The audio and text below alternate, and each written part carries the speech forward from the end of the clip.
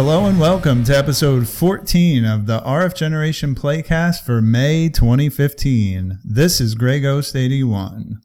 In our retro segment this month, Rich and Steven will be discussing the classic strategy RPG Shining Force for the Sega Genesis, while over on the modern side, Floyd and I will weave a conversation about Kirby's Epic Yarn for the Nintendo Wii. As usual, no spoiler is off limits, so if you continue listening, we're going to assume you've either played the games or don't care about discovering the plot on your own. As always, you can listen to the show on Podomatic, iTunes, and YouTube, and don't forget to follow us on Twitter and like us on Facebook. Remember to log on to rfgeneration.com to join our playthroughs and discuss the awesome games we play. Thank you as always for listening, and now, on with the Playcast.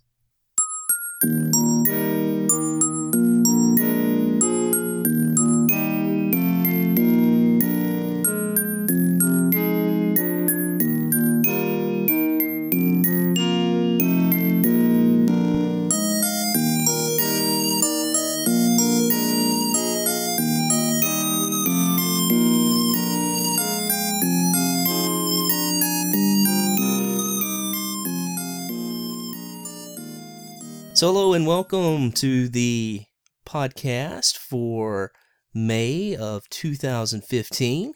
I'm your host, Rich, or Single Banana, and with me, as always, is my co-host, Mr. Disposed Hero, or Steven. Hey, how's it going, guys? Yeah. Well, we're kind of ending, or getting to the end of our run, right, Steven? I mean, I don't know if some of our members know this or not, but what we've done is Grey Ghost, Sean, has hosted the modern playthrough, and I've sort of hosted the retro playthrough and with you. And so what's going to happen after June is over with, you and Fleech or Floyd are going to kind of swap places, right? Yeah, so we'll have our game next month, but you know me, I'll still probably be on the retro podcast pretty often. So yeah, of course, and we're always happy to have you and have your insight. We just recently announced our game list, which I'm pretty excited about, especially the retro side, which, you know, that's just kind of more my thing. But what games are you kind of looking forward to that we'll be playing soon? Well, there's Mega Man 2 and 3. Yeah, you know, no bias there, but no. Hope we get a lot of people check that one out. Yeah, we sort of determine which one is the better game. That will be probably the focus and argument on the forums all month for that. Anything else? See, I'm also doing Spec Ops: The Line, which I've heard a lot of good things about. It's gonna be a modern title coming up, I believe, in August. Okay, is that sort of like a third-person shooter, like a Battlefield or Call of Duty type? It's kind of a Descent military third-person shooter, but I think the hook is that it actually has a very engaging story, like much more so than you would expect from this type of game. Okay, cool. Well, that's really neat. I may have to check that out and maybe pick up a copy. That's on PS3 as well, right? Yes. Oh, cool. Yeah, I'm really looking forward to playing some games too. I know we've got our beat 'em up or our Golden Axe month that's coming up in June. That's going to be really cool. Flokakis, who won our lot for the donation drive at the beginning of the year, he will be hosting that with me. I gave up my spot for that. So I'm really excited about that, and should be a lot of fun. We hadn't played beat-em-ups in a while, and it'll be kind of a nice way to start off the summer with something kind of relaxing and kind of fun to play. So yeah, me and the Golden Axe series go way back, so I'm looking forward to that one. Yeah, and I'm actually really pumped. Sean and I are going to be swapping in September. We're going to be swapping sides. He's going to host the retro, and I'm going to host the modern. And actually, Floyd had mentioned Indigo Prophecy several months ago, and I kind of looked into that game. I didn't know anything about this game, and I looked into it, and now I have a copy on Xbox and PlayStation 2, and so I'm really excited about getting into that, the story of that, and I haven't done so much research to spoil anything, but just sort of the background on that. kind of waking up and a murder's been committed, and you're trying to figure out if you were actually part of it, and you play different characters and kind of goes together as one big narrative. It seems like a really cool game. So yeah, I played that when it originally came out. Wow, okay. It's a really good game. I haven't played it since, so I'm looking forward to revisiting And the original title is Fahrenheit, is that correct? That's the Japanese title? Yes, I believe it was called Fahrenheit in Europe also. Okay. They changed it for North America. Oh, of course. Indigo Prophecy, yeah. Of course they changed it. So, well, it looks like we've got some exciting months coming ahead, and again, it seems like everyone's excited. There's been some buzz on the forums about these games. We've actually got a vote that's going on right now, so hopefully this podcast will come out before the end of the vote. We're voting for one of our retro games between Star Tropics and Little Nemo, the Dream Master. So both of which are great games, and I'm sure whichever one doesn't get picked, we'll have it in a playthrough at some point because both are incredible games on the original Nintendo. So really looking forward to that. But without further ado, let's talk about Shining Force. Just to give a little bit of history on it, Shining Force, or subtitle Shining Force: The Legacy of Great Intention, which we looked at that a few minutes ago to see, hey, is that on the cover or anything? North America, it just says Shining Force, right? And actually on the boot up screen on the game, start screen, it does have the remainder of that title. This game was developed by Hiroyuki Takahashi and released in 92 in Japan. Did I pronounce that wrong? No, that's probably about as good as I could have done. So okay. So it was released in Japan in 92, and in 93 it was released in the US and Europe. This is the first game in the Shining Force series, but it was preceded by a game that sort of, I guess, related on that storyline, Shining in the Darkness, which was also a Genesis title. Shining in the Darkness is more of a dungeon crawler, though. Have you played that one? I haven't played it. I own it, but no, I haven't actually fired that one up yet. Yeah, I owned it for a while, and it just looked like a game that I probably wouldn't get around to playing, so I ended up selling it because I found a really cheap copy. So it was just like, well, I can sell or trade it, so I did that, and got something good for it. So, but I may have to go back and check that out, see what that's all about now that I've played Shining Force. Shining Force has, of course, spawned several sequels, including Shining Force 2 on the Sega Genesis, which I recently picked up complete in box the other day, so I was really happy about that. I actually got it for about half of what it's going for on eBay complete, so I was really stoked about that. Yeah, I've been looking for one too, and you were kind enough to post a picture and rub it in my face and everything, so I appreciate that. Yeah, sorry about that. Well, hey, if I find another one, I'll let you know. How about that? Oh, that sounds good. All right. So the game we played, Shining Force: Legacy of Great Intention, was re-released in 2004 on the Game Boy Advance as Shining Force: Resurrection of the Dark Dragon. They decided to change the name, and they added a little bit of a storyline, additional storyline, and some additional characters that you could pick up within the game. So it looks like they did a bit of a revamp on the graphics as well from the pictures I've seen. Have you played this or seen this game? I probably have seen it. It's been so long though. I haven't actually played it, but I'm sure I looked at some screenshots at some time. Yeah. I'm interested in actually checking that out sometime for the added story and characters. I think it might be an interesting change to the original. Absolutely. I mean, if it's one that I'm not sure what it goes for. I haven't checked out the price on the game, but if it's something that I came across for a decent price, it's definitely something I would pick up. Not only to have as part of my collection, but like you said, to play some of these extra storylines and check out these extra characters. So we had a good month as far as participation goes. We had 10 people sign up, but we only had 8 people that are actually participating. And actually, the funny thing, the 2 that did not participate are our other playthrough hosts. So I'm going to have to give them a round of boos here. Floyd and Sean did not participate, and they signed up, but that's okay. They got a little wrapped up with life, and Sean's had some great news lately about a move, and so we're really happy for him. And Floyd's been busy as well. He and I have been communicating back and forth, so neither one of them had time to do both as far as the playthroughs are concerned, because they're working on Kirby. So we'll give them a little bit of a pass this month, maybe, right? Yeah, it happens. Yeah, absolutely. So you played the game, obviously.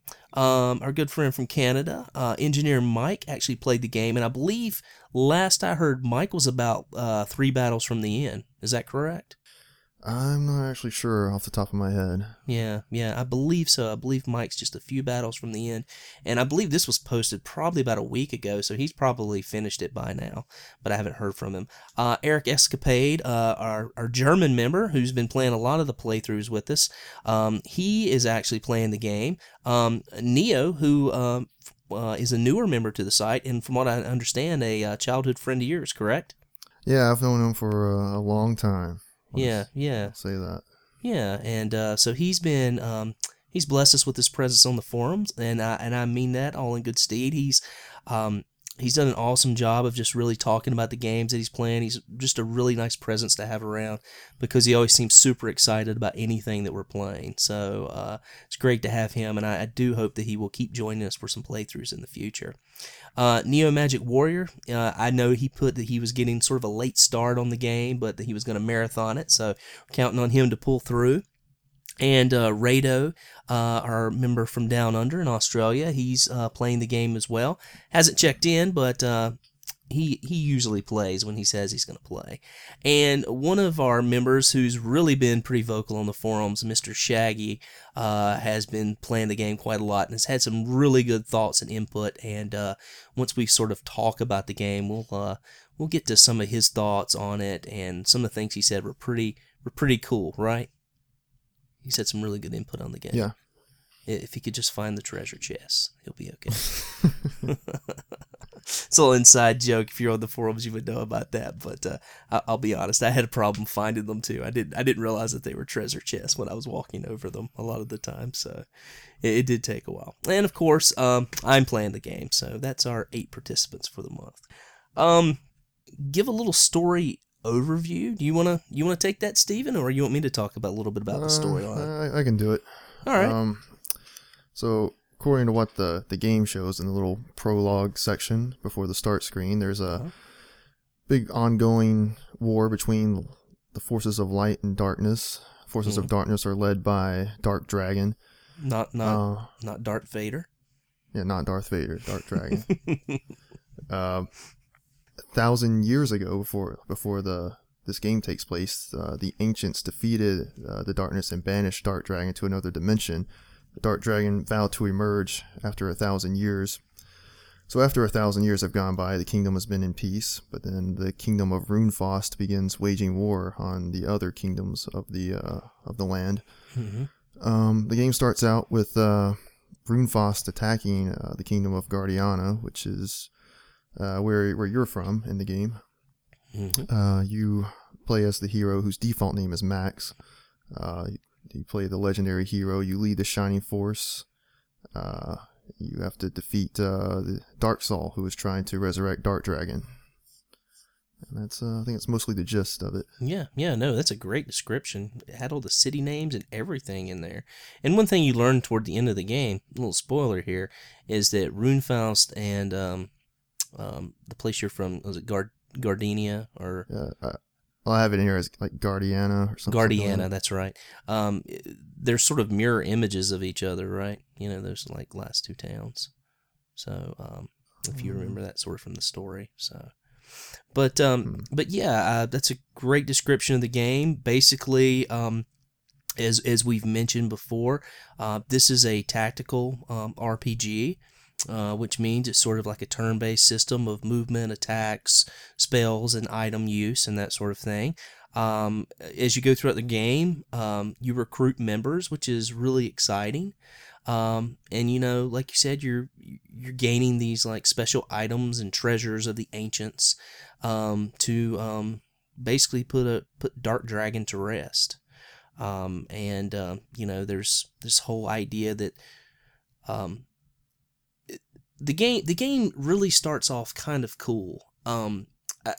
Something I really like about the game is sort of the intro and how they do this through the entire game. As you start, you have this sort of intro scene, and even in your save sequences, when you get ready to save, there's this young elfish-looking girl who is sitting on the floor with an old book that's opened up, right? And she's looking at that, and she's sort of telling the story of what's going to happen. And so it reminded me a lot. Have you seen Neverending Story? I don't believe so. Okay. So in the Neverending Story, this kid has this book, and he's got it open, and whatever he finds this old book, and whatever he reads, sort of, he becomes involved in the story, and it kind of becomes true. So you've got this... in this story, you've got this girl who's sort of like foretelling the future and the events that are about to come. And she's also playing the part as the person who saves your progress. And, she's always talking to you when you come back and forth into and out of the game. So it's really neat. It's, it's a device I really haven't seen in a lot of RPGs, and of course I haven't played as many as you have, so you may have a little bit more insight into that.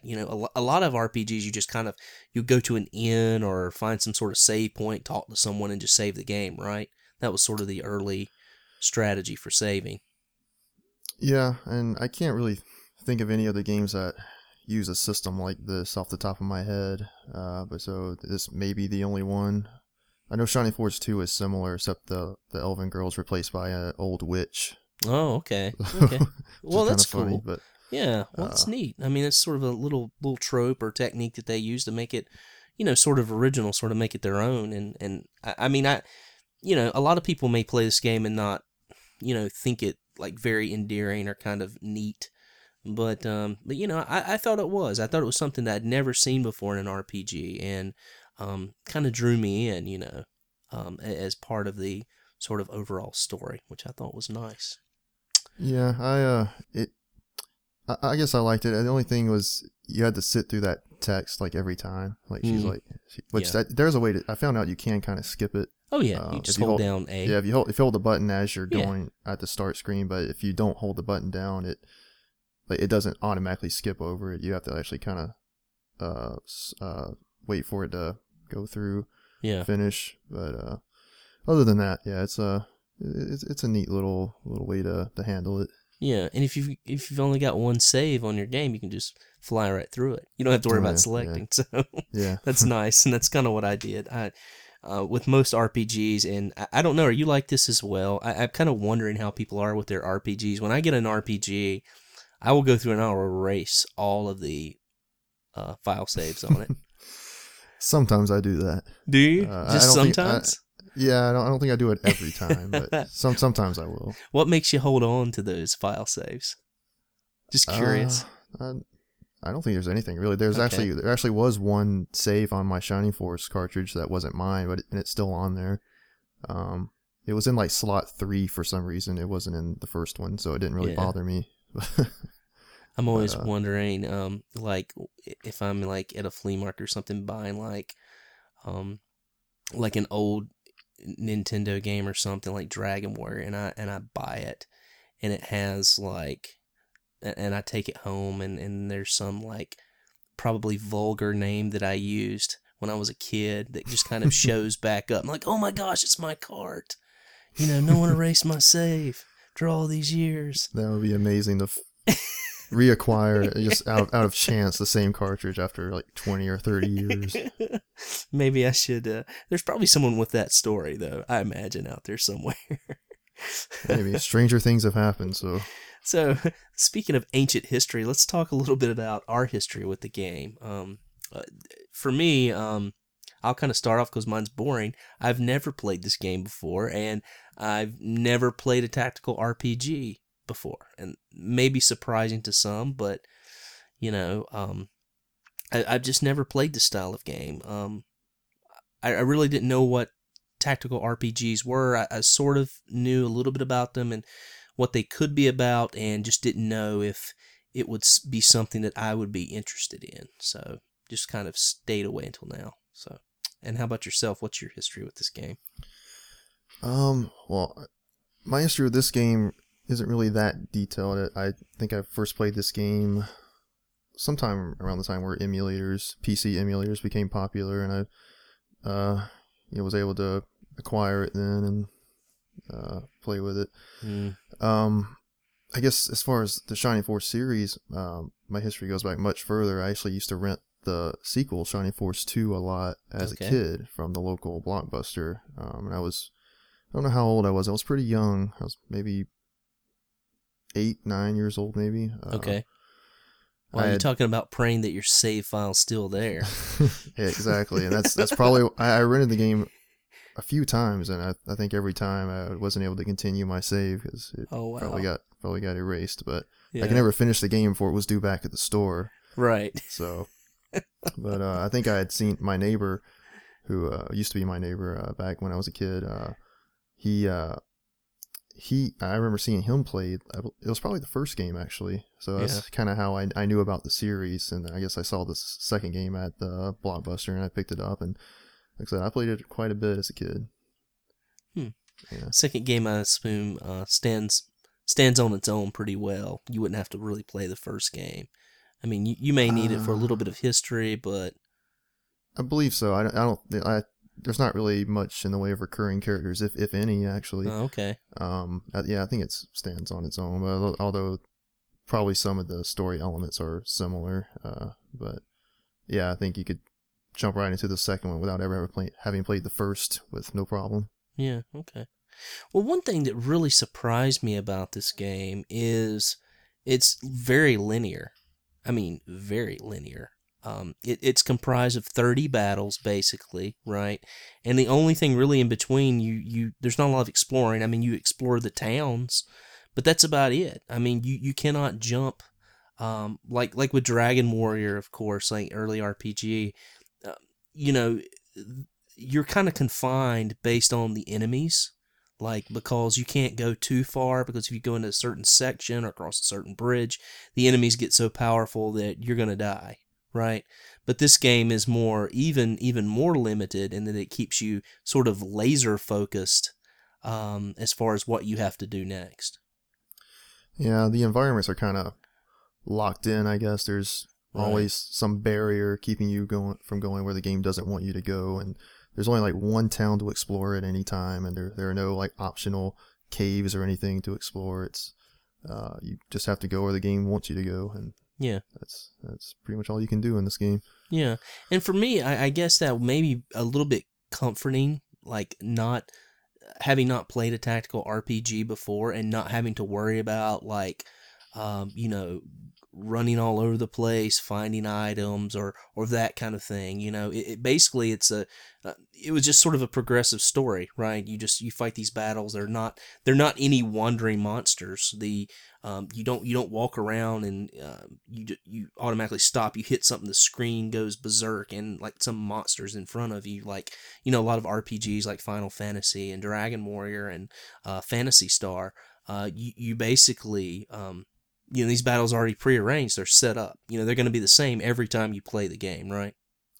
Yeah, it's funny. If I remember right, I think Shining Force 2 has a little bit more in the way of exploration. Okay. I think it does have a little bit of sort of a random encounter thing going on.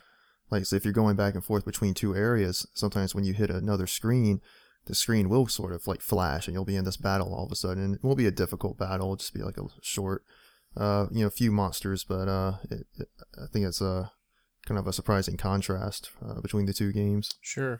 Well, that'll be interesting as I play the second game. Maybe we can do that as a playthrough at some point if the game does not keep climbing and getting to outrageous prices. So that's kind of the problem. I need to get mine quick.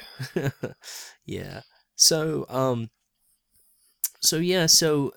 you are sort of limited, but again, as I said, I mean, as a new player, I found this comforting. I didn't have a problem with it. I didn't see it as a negative. I think some games have a little too much exploration where you get confused, you don't know what to do next. With this, it was kind of nice because you just, follow a progressive narrative and are able to make it to the end, as long as your strategies are good within the game, which this game's entirely based on strategies and tactics. You can beat this game. It's not a problem. There's not a lot of grinding in this game. Do you do any grinding when you play this game? Was there any part where you had to do any grinding? Not intentionally. Like if I, of course, if you lose a battle and die, then you keep all your experience. The great exposed hero lost a battle. It happens on occasion. But, yeah, absolutely. But yeah, I mean, that's actually one of the good things I think about this game is that there really is no true failure. Even if you lose a battle, you keep that experience and everything, and you can come back and you're stronger when you try the battle again. Sure, you have to resurrect a few heroes, but I mean that's not a big deal. It's not an expensive thing to do in the game. So I mean, gold is overly abundant in the game. I think I finished with over 200,000 gold or something, and I was buying the most expensive items. I was making sure all my characters were had the most expensive, the best weaponry, and I don't want to say armor. It's not really armor besides rings, but just the best stuff that they could have, and plenty of items on their person. So yeah, I don't think there was ever a time when I wanted to buy something in this game and didn't have the money for it.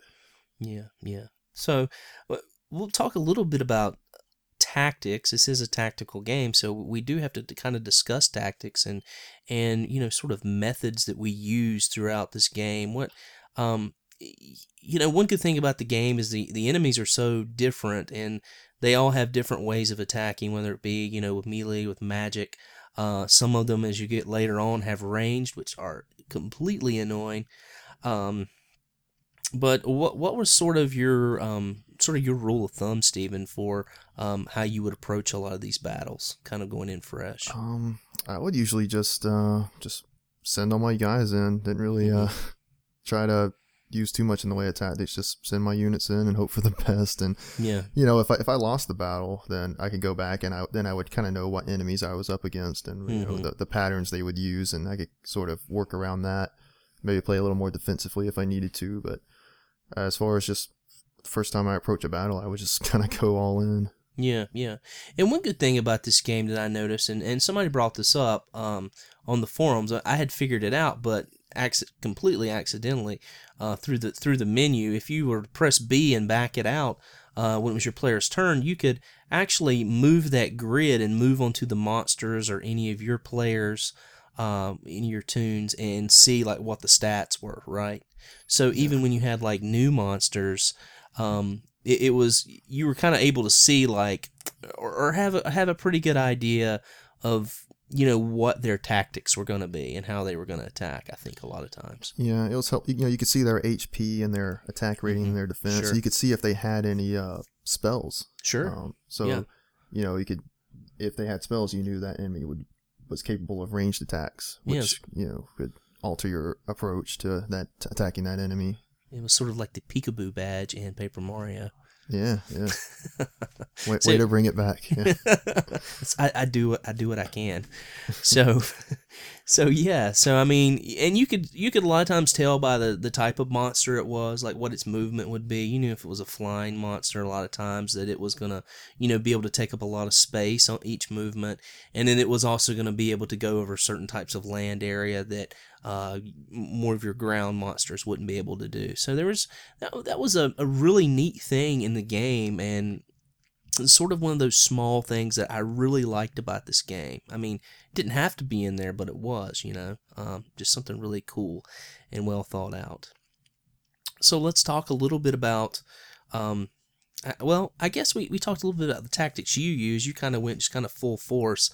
I was a little, my battles probably took a lot longer than most people's would because I'm so meticulous with things like this, and I always made sure I moved slowly, and I would always have my tanks, my warriors and centaurs and stuff like that up at the front, and I would move slowly so that I didn't want to move into the space of an enemy where I knew they could run up on me and get first attack. I would always try to make it where I could move outside of their movement range, if that makes sense, and have them enough where they would move toward me, but then I could run in and get the first attack.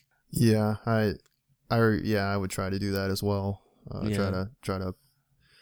Try to anticipate their movement range, and I think you can actually see their movement range with the the mechanic we just talked about. Yeah. But, well, and before they move too, there's sort of like a shaded. They had this kind of shaded block thing. Like if they pass on their turn, it'll show you that sort of shaded block thing. If you can kind of memorize where that is, you know what their area is of movement. Typically, my second row would be made up of casters, and for a long time my ranged. But with a lot of your ranged characters, as you get better weapons, as you go from the arrows to the shells, your range gets a lot longer. So I could actually have a third row of those guys. And a lot of the range characters I thought were awesome because they could attack through like walls and over walls and stuff like that, which helped me take out a lot of enemies without getting attacked. Yeah, I guess I didn't really try placing my units in rows like that, even though that is a very good strategy. Like I said, I didn't really think too much about it. I just sort of sent them all in and hope for the best. Which had mixed results, but sometimes it worked out. Yeah, and you've played this game several times before, so you kind of know what's going on. With me, I was a little more. I guess I played this game with a lot of caution. I didn't lose a lot of battles, but sort of this. Proceed with caution, and it says a lot about like who I am as a gamer, though. I mean, I'm very like technical and intense, and probably, and now after playing this, I'm asking myself, gosh, why am I not playing more games like this? These games are obviously made for someone as nerdy and as technical as me. I mean, why have I not been playing these forever? So it was kind of funny, it just this game sort of catered to a lot of the things I really like about who I am and things that I really like about games. So I thought that was pretty cool. I did mention like leveling up and grinding. I didn't really have to do any grinding in the game to level up, except for one part, and that was the circus tent part, which we'll get to later, but I felt like overwhelmingly underleveled for that part for some reason, and I don't know why that was. Yeah, I mentioned that. I didn't really intentionally grind. Just if I lost a battle, then I just, I kept that experience, and usually when I went back to replay the battle, I was, good to go. Yeah. I guess what I would do is take out all the mobs on the screen except for the last person, which I kind of felt like, well, that's sort of the same thing, but I know if I attack now, then I'm going to lose, a lot of characters, and I'm going to have to, spend money on. Not that it would have mattered, but there wasn't any additional experience to gain, really, by hitting that mob. But there was, I mean, I guess there's a little bit, right? And I guess that's what we should talk about now, is maybe a little bit about leveling up in this game. Do you want to sort of talk about that and describe what that's like for this game? It's very odd from what I'm used to.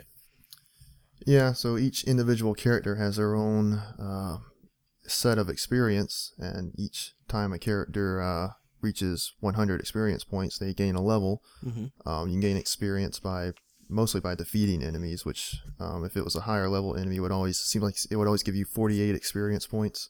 Yeah. If you just did if it was a weaker enemy, or you just did a certain amount of damage to an enemy, it would give you less experience. Healing would also give you a small amount of experience. When you actually gained a level, you get a semi-random amount of stat increases, which was a little frustrating sometimes, because sometimes I would get practically nothing. I think sometimes I actually got nothing. I got no stat increases from leveling up, so that was kind of frustrating.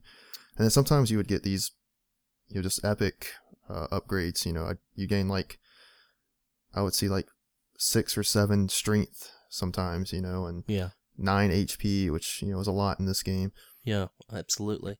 It's kind of all over the place. Yeah, and the problem with that is sometimes there's certain characters where they'll just be awesome at first. And I think we mentioned Ken as being one of these characters, right? Who's just so awesome at first, all these hit points, just this supreme tanking centaur. And then as you get through the game, you get toward the end. I mean, he's not getting these things when he levels anymore, and he's bottoming out. And that kind of it really plays into how you have to think about this game as you're leveling, and in what you're doing. Because if you're not really, I mean, there were a few people that I had heard later that like, oh, you need to level this character. I think one of them was the centaur. Is it Arthur? That's supposed to be so good at endgame. I believe it was. Yeah, okay. And I attempted to do that. Like I got him up to about level 15. They say you're supposed to get him to level 20 before you promote him. But I got him up maybe level 15, and then I promoted him, and he ended up not being that great. I ended up I booted him from my team. Huh. So, interesting. Yeah. I tried to do it late, and when you try to do it late, that's almost impossible, because when you try to promote a character late, and this is one of my gripes about the game, when you try to promote a character late, when you hit an enemy, it only takes off like 1. And so you have to somehow mathematically figure out how you can get a enemy down to 1 so that you can kill them and then get 40-something experience for it. Which is completely bizarre and completely silly, in my opinion. Yeah, it's kind of a pain sometimes. Yeah, and it would be one thing if it had, I know, like a lot of RPGs and mainly later ones have this system where like you get this, when you actually take something out, you get this overabundant amount of experience, when you're low level. And so your character can like sort of catch up, with your other characters, which is always nice when you have these big party RPGs. But in this, that really wasn't the case. It was more old school. It's like, okay, pick who you want to go with you, and you need to stay with that group. If you get somebody later, you can swap them out if you want to. But if that's the character you want, you got to stay with them, right? So. Yeah, and like you said, you can't really just power level them that quickly, because even if they're low level, if you defeat an enemy, they're only going to get 48 experience max. You can't just get like 3 levels, right off just from killing one enemy, like you maybe could in some other games, some other RPGs. Mm-hmm. Yeah. But with this game, all in all, I felt was a real like. It does have spells. There are a lot of spells in the game, but it's a very, and I think you and I talked about this, melee intensive game. Ranged or melee intensive game, attacking game. Not a lot of spells used. I mean, you do use spells, and they come off with good results, especially in mobs that are, bunched up together. And the spells are really powerful at the beginning of the game. But all in all, to me, it seemed like it became more of a, hand-to-hand, or weaponry used game than anything. Seemed to be the more dominant characteristic that kind of came out. Later in the game, spells don't really do that much damage. Yeah. But they're good for taking out a group of it, or damaging a group of enemies. Mm-hmm. That's usually what you would use them for later in the game. Yeah. Or, as far as like healing was concerned as well, and I think you and I talked about this, as you go through the game, you sort of just ditch your healers, right? For more offense. Yeah. So, as far as spells are concerned,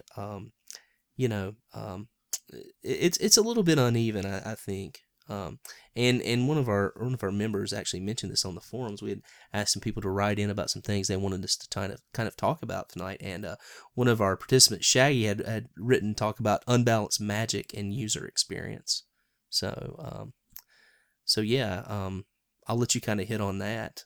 What he means by that, the unbalanced magic user experience.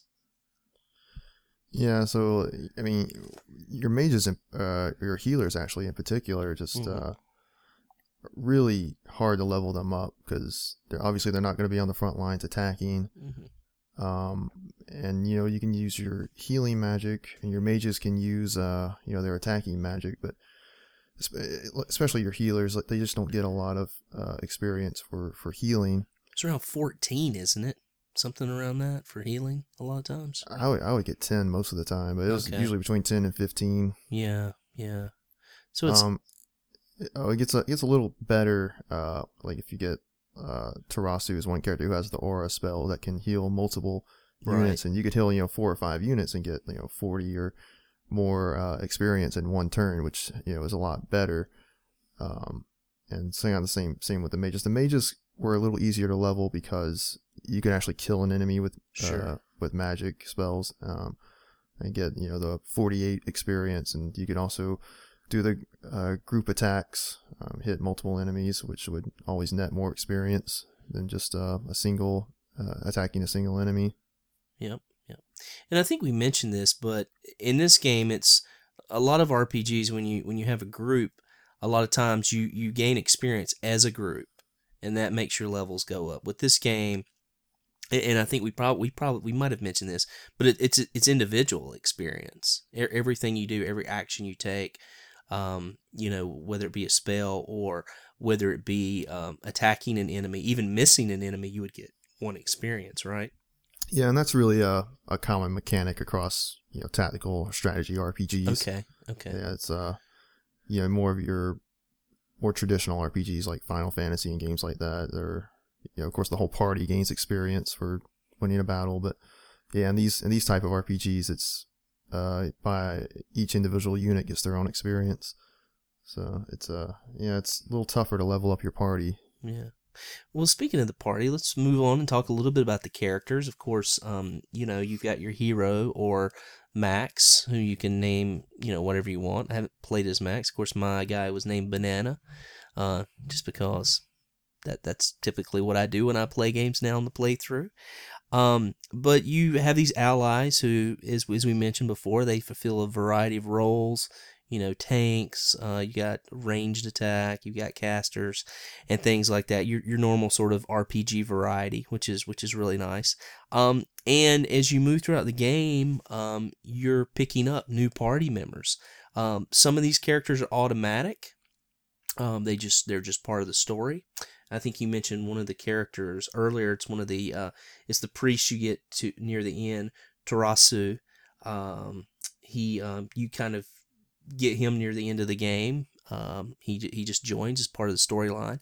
But then there's also several other characters that are hidden characters, if you will, in the game, and you have to do something at a certain time or start an event or talk to someone in order to get these characters. So, and I think we had a lot of those as our achievements this month, right? That was what we listed as our achievement. So, any favorite characters? Any characters that you liked, or did you get all the characters in this run? Let's start off there. I did, yes. Okay. I recruited every character, and I think when I played the game before, I don't know if I missed how many I might have missed or recruited, but I'm pretty sure I did miss out on Musashi. Okay. And he was one of my favorites. You get him pretty late, but he almost seemed a little overpowered when I first used him, because the guy's he's a tank. He could just take as much damage almost as the enemies are willing to dish out, and he can dish out the damage as well too. Yeah. His only knock is his movement. Which I gave him one of the Turbo Pepper. Turbo Peppers. Yeah, increases his movement range. So. Yeah, and I gave him the ring too, whichever ring that is that increases the movement too. Yeah, well worth it if you're playing the game. You find him late in the game, but not extraordinarily late. I think you find Hanzu the latest, and that's the ninja. Yeah. He's actually in the last village. But yeah, really cool. I really love how this game integrates these hidden characters, and that you have to do these like little events to get them. And it's pretty fun. The first time I played it, I didn't save my game. I just played through a few battles one afternoon just to kind of start out and get my hands on it. And I missed Gong because he's in that small town, right there at the beginning. And I didn't know, like, during the battle I could walk into another town, or leave the battle, which was the case. So, you find him and Jogurt as well, and you have to talk to Jogurt in that same town to actually get him to join later, who's a completely useless character. Yeah, Jogurt might have been one that I missed out on my first playthrough, but that's okay. Yeah, you're not going to use him anyway. So yeah. So favorite characters. Which ones did you like the best? Now you mentioned the samurai Musashi. Yeah, Musashi. He's definitely up there, and I have to mention Gort. He was like my go-to guy. Yeah. Yeah, Gort and Luke, the big axe battlers, there. With that swinging axe technique that missed all the time. God, well, I had a lot of characters that missed, so I can't really knock them too much. But I actually didn't. I actually dumped Luke at some point. Really? Okay. I was maybe halfway through the game, and I just seemed like he was dying a lot, and so I just felt like he was kind of the weak link at the time. So I let him go. I mean, I didn't really want to, but I just felt like he wasn't pulling his weight. So. Sure. You gotta go. Sometimes they just gotta go. Gotta mention. I have to mention Gunts too. He was always on the front lines. I never used that guy through the whole game. Oh man, he's pretty much another Musashi. Oh really? Maybe not quite. Maybe he doesn't do quite as much damage, but he's a tank, and you give him I think I gave him the mobility ring or something, and he increases his movement speed, and he's almost like another Musashi. Well, that's good to know. I mean, because now I can play this game again. So. I had no idea. That's cool. I thought he was maybe just by the looks of him, I thought, oh, he's just a joke character, like. Yeah, he's kind of goofy looking, but. Yeah, I mean, Adam, that robot at the end, ugh, awful. Yeah, I never used him. Yeah, you can't level him up quick enough. He's already behind by the time you get him. That's what I've heard, that if you do take the time to level him, he can be really good. But I wasn't gonna grind him up. So. We didn't mention Xylo. Yeah, I was gonna mention Xylo. Yeah. Very awesome. Very good fast character. He could, pretty much get anywhere you want him to be. He does pretty decent damage. He can take a decent amount of damage, not quite as much as, Musashi or Gort or some of these other guys, but he's still a really great character to have. Yeah, very well balanced. Can hit pretty hard as well. Yeah. My only issue with him, one thing I did not like, I hated his promoted animation. I really love the animation where he would dive across the screen before he was promoted and just smash people. And basically when you get him, he's level 9, so you can promote him like right after that first fight. So that was kind of a disappointment. I was like, it's just like little flying blue wolf heads. I don't know if you noticed that or not. Yeah, it just looked like like wind to me or something. Wind wolf heads or something like that. I didn't notice the wolf heads, but I could agree. The slashing was cooler. I also liked I like Lyle and Diane, who were the two like ranged attack. At times their attacks were really weak, but sometimes it was certain mobs. They did a lot of really great ranged, long-range damage, and I really like those two characters. And I think my favorite centaur was Pale. Did you use him? I never used Pale. Oh, wow. No. That guy's a truck. He's really awesome. Huh. Yeah, he's really good. He actually had, I can't think of what was the last lance you get. What's it called? I know there's one called the cursed one's called the Devil Lance. There's one called the Valkyrie. Valkyrie, that's it. Yep. Okay, he had the Valkyrie for me. And the cool thing about the Valkyrie is that it was a ranged weapon as well as a very good up close weapon, so it could be used either way. So I ended up giving that to Ken, which from what I hear from you, I probably should have swapped Ken for Pell. Maybe. Yeah. So any of you guys listening to this, we're giving you some good advice on who to put in. Just to touch back on Lyle, I didn't actually use him when I first got him, but you're not gonna use a dude with a bazooka, man. What's wrong with you? Come on. I don't know. I was trying to make the team I had work, and I recruited Lyle. I didn't use him, and then somebody, I forget who it was, but somebody on my team just wasn't working out. So I was like, let me give Lyle a shot, and so I brought him in, and he was doing pretty well, but unfortunately he was a little under-leveled by that time, so I had a little trouble kind of keeping him alive, but I wish I had used him as soon as I got him. Yeah, he ended up being a really good character.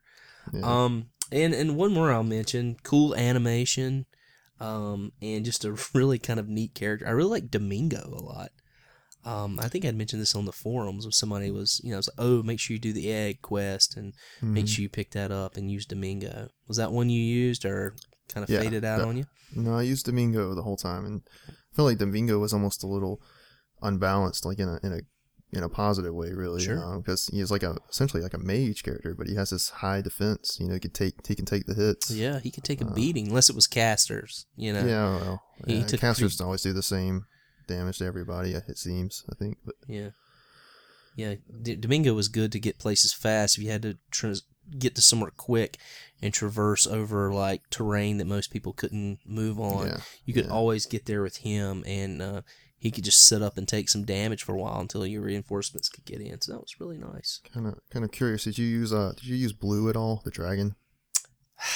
Yeah, I did for a while. I didn't do it enough to promote him, and even like starting out, the guy was like doing like 1 damage to mobs. I heard like blue was like one of the best characters, and I tried to level him up. Like I got him promoted. I got him a couple levels into the promotion. He just wasn't working out. He just, like you said, wasn't doing any damage. He had to go, unfortunately. Yeah, for me too. But I mean, in his people are listening to this podcast. I mean, what's cool, something's really awesome about this game, and you may or may not agree with me, is, man, just the types of characters. Now, granted, there probably are too many centaurs. There's centaurs all over the place. But there's a werewolf. There's a jellyfish character. There is, a guy with a mechanical flying contraption on his back. There's a guy in a steam armor, a steampunk suit. A guy with a bazooka, a dragon, a robot, a ninja, a samurai. I mean, for variety purposes, a monk. This game sort of has it all. I mean, it's really cool. I mean, I thought that was, most of your, early RPGs, you have a lot of humanoids and things of that nature, but it just seemed like, they kind of broke the mold with this game. Yeah, you're probably not going to confuse a lot of these characters for each other, except for maybe a couple of the centaurs, but they're very unique. You even got the flying bird eagle guys. Eagle Man. Didn't really use them, but no, they were terrible. I used them at one point, and I'll talk about that later. But there's one battle I definitely used them in. But other than that, no, they just another group that started out way too weak. Yeah, I wasn't going to take the time to level. Yeah, they weren't doing a lot of damage, and they couldn't take a lot of hits before dying. So their movement range was great. They're flying characters, but that's you gotta have a little more than that to make the cut. Absolutely. So, yep, to get my investment, you're gonna have to continually keep doing good damage. So, and or either that or being able to take a pretty big hit. So, but yeah, I mean, other than the playable characters in this game, I thought the NPCs in this game were kind of cool. The different villages and stuff had their own sort of variety. You had a water village. You had a village that was taken over by kids. You had a traveling village, right? Yeah, the wagons. The kid village would be like my nightmare scenario. But, okay. Right. Oh, yeah, you wouldn't want to be one of the few adults left behind just to sell weapons. But it was funny, I was like, so there's all these kids in this village, I'm like, why are there adults here selling me weapons? And sure enough, you talk to one of the NPCs and like, oh, well, we had to leave a few adults behind, So, it's really funny, but they did a good job of kind of covering all their bases and, keeping the story moving along. I didn't think the game had an overabundance of NPCs. I think it had just enough to where when you went to a village, you didn't mind going around and talking to everyone, and conversations weren't really that long.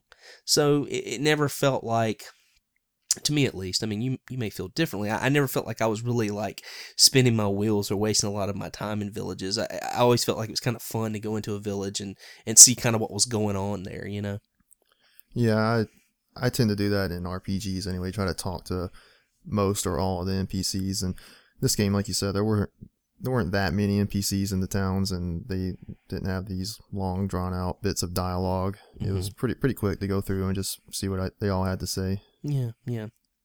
And one of the special NPCs in the game, which you meet fairly early, is the Friar. In each town, you always attempt to find the Friar. because that's the guy where you're going to save your game. He also revives people who've died in fights. He removes any debuffs or any cursed items as well, right? And he's also, his fourth job is basically to promote players, which we talked about a little bit. Once your characters sort of get to level 10, you can promote them, and which is a pretty cool thing.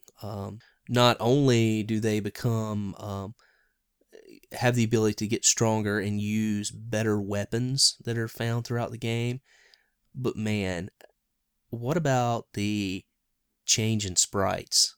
Going from the original sprites when you first get characters to getting them promoted. Yeah, a lot of the promoted ones are a lot cooler than the original ones, and some of them actually get new portraits. Oh yeah, just a few of them, but I think Xylo is one. Yeah, Max definitely does. Max definitely was. No, maybe not Xylo, but Blue does, the dragon, which we didn't use anyway. But yeah, a few of them, not many, but it's cool. Like Max looks way cool. He reminds me kind of he looks like Luke Skywalker from Return of the Jedi with that black suit, and if you have the Chaos Breaker, which is green like the lightsaber, looks just like Luke Skywalker. Second Star Wars reference this episode. So yeah, obviously, obviously that whole idea of light and dark, it's found throughout, stories. So yeah, to compare this game to Star Wars isn't very a big stretch, right? But yeah, just kind of going back to the promotions and the sprites. They did such a great job of like making the promoted sprites look so awesome, and so much more spectacular than the original ones. And they changed the sprites not only on the battle screen, but also on the just your regular strategy screen, where you're walking around your grid. So there's always a noted difference in the way characters look when they're promoted, which I thought was just a really, really nice touch that they made that much effort. And I think the sprites in this game are just absolutely gorgeous. Now, I may be a little bit biased. I did play this on the Retron, so I'm sure the graphics were enhanced from what they were on the Genesis, but I'm sure it uses basically the same graphics, and even though the colors might be a little bit more vibrant on my Retron, I can imagine like back in the day seeing this and being like, wow, this is cool, Yeah, I guess I don't feel like the the strategy screen sprites are too spectacular. They look good, but sure. It's kind of what you're used to seeing from these 16-bit era RPGs. But I really do like the battle animations, the way it sort of when you attack an enemy, it goes into this separate animation. You actually see your character attacking the enemy. Yep. I think there some strategy games like these don't do that. Mm-hmm. So it's nice that this one does. Just adds a lot to the battles, in my opinion. Yeah, absolutely, and it's as well as the sprites, and something that I was going to get to later, but I'll talk about it now. The environments in this game are beautiful. The backgrounds and stuff. They change with the terrain. Everywhere the terrain changes, the backgrounds are different, and yeah, it's there's a lot of love put into this game, a lot of thought. Just. I don't know. A lot of people may not think about something like that as being important, but to me, again, it's the little things, and that's just one of them. I thought the environments are just completely amazing in this game. Yeah, it's really nice that, depending on the terrain you're on, that you get a different background in the battle animations. Like you said, they could have went the cheap route, the easy route, and not put so much effort into it, but they did, and it really adds a lot to the game. Yeah. Just a lot of little things. Yeah. So we'll talk now to kind of move on from the characters and talk a little bit about the items and the equipment and sort of upgrades in this game, which are very, very few, not extraordinarily complicated or complex. It's not like you're playing Parasite Eve. Hey, look at that. I went back to another playthrough game. That's 2 times in one episode and 2 Star Wars references. Awesome. So I think one of our members, Shaggy, who I said had been writing a lot about this game, is really into this game, and it's just really happy to see someone like that on our forums writing. I think he kind of nailed a lot about sort of what, and I sort of agree, and you may disagree on some of this, but sort of what issues that kind of stand out, or things that I don't really care for in the game, or I thought could have been done a little better. He wrote, and I'm just going to quote him here, "Some annoyances in the game that I found is the lack of any description for items. Does the manual say what each item is? Another thing is when buying weapons, there is no indication of who can use the weapon or how much better, worse, the same it is. Although that was typical for games like this around that time. Last is you can only carry 4 items. I find these chests and I have to constantly give items to other characters, and when you back out of that menu, you have to start the holy selection process again. Annoying." And then he writes, "I still love this game." Yeah, that's all, very true. Like I would say that's one of the weak points of this game is the item system, and even the menu system. I remember telling you that's going to be like probably the hardest thing you're going to have a hard time adjusting to, is this kind of convoluted menu system the game has. Yeah, I think to me it was a little aggravating at first figuring it out, but once I got the menu system down pat, like how to okay, go to item, give, or go to item, equip. Once I figured out like what side everything was on, it kind of became second nature. Once I got used to it, it was like, oh, I got really fast at it. One of the things he mentions is sort of like the inventory system, where each character can only carry 4 things, and that includes everything that character is equipped with, wielding, or like a ring or something like that. So you can't really carry a lot with characters. My issue with the game was not so much that you couldn't carry a lot. I didn't mind moving inventory. What really got me was when I was moving Max around separately, if his items would be full, that you could not pick up something else. Yeah. It wouldn't just like default and go in someone else's bag. You know how like a lot of RPGs do that? They have that little mechanic that will do that. We'll just throw it in another bag. If it would have done that, I would have had no problem with the game. Well, let me say something that's going to make you very happy. Okay. Shining Force 2 does that. Oh, nice. See? Yeah, so you pick up an item, if your main character's inventory is full, it just puts it in the next character slot. See, they figured it out. They learn from their mistakes. And that's why we love people that make video games. So yeah, I mean, some other things that he hit, like buying weapons, who can use that weapon. I think, and I had mentioned this on the forum, when you buy a weapon, you can just put it on a guy, and the shopkeeper will say, well, are you sure you want this weapon on this person? They can't use it. You still want to buy it anyway.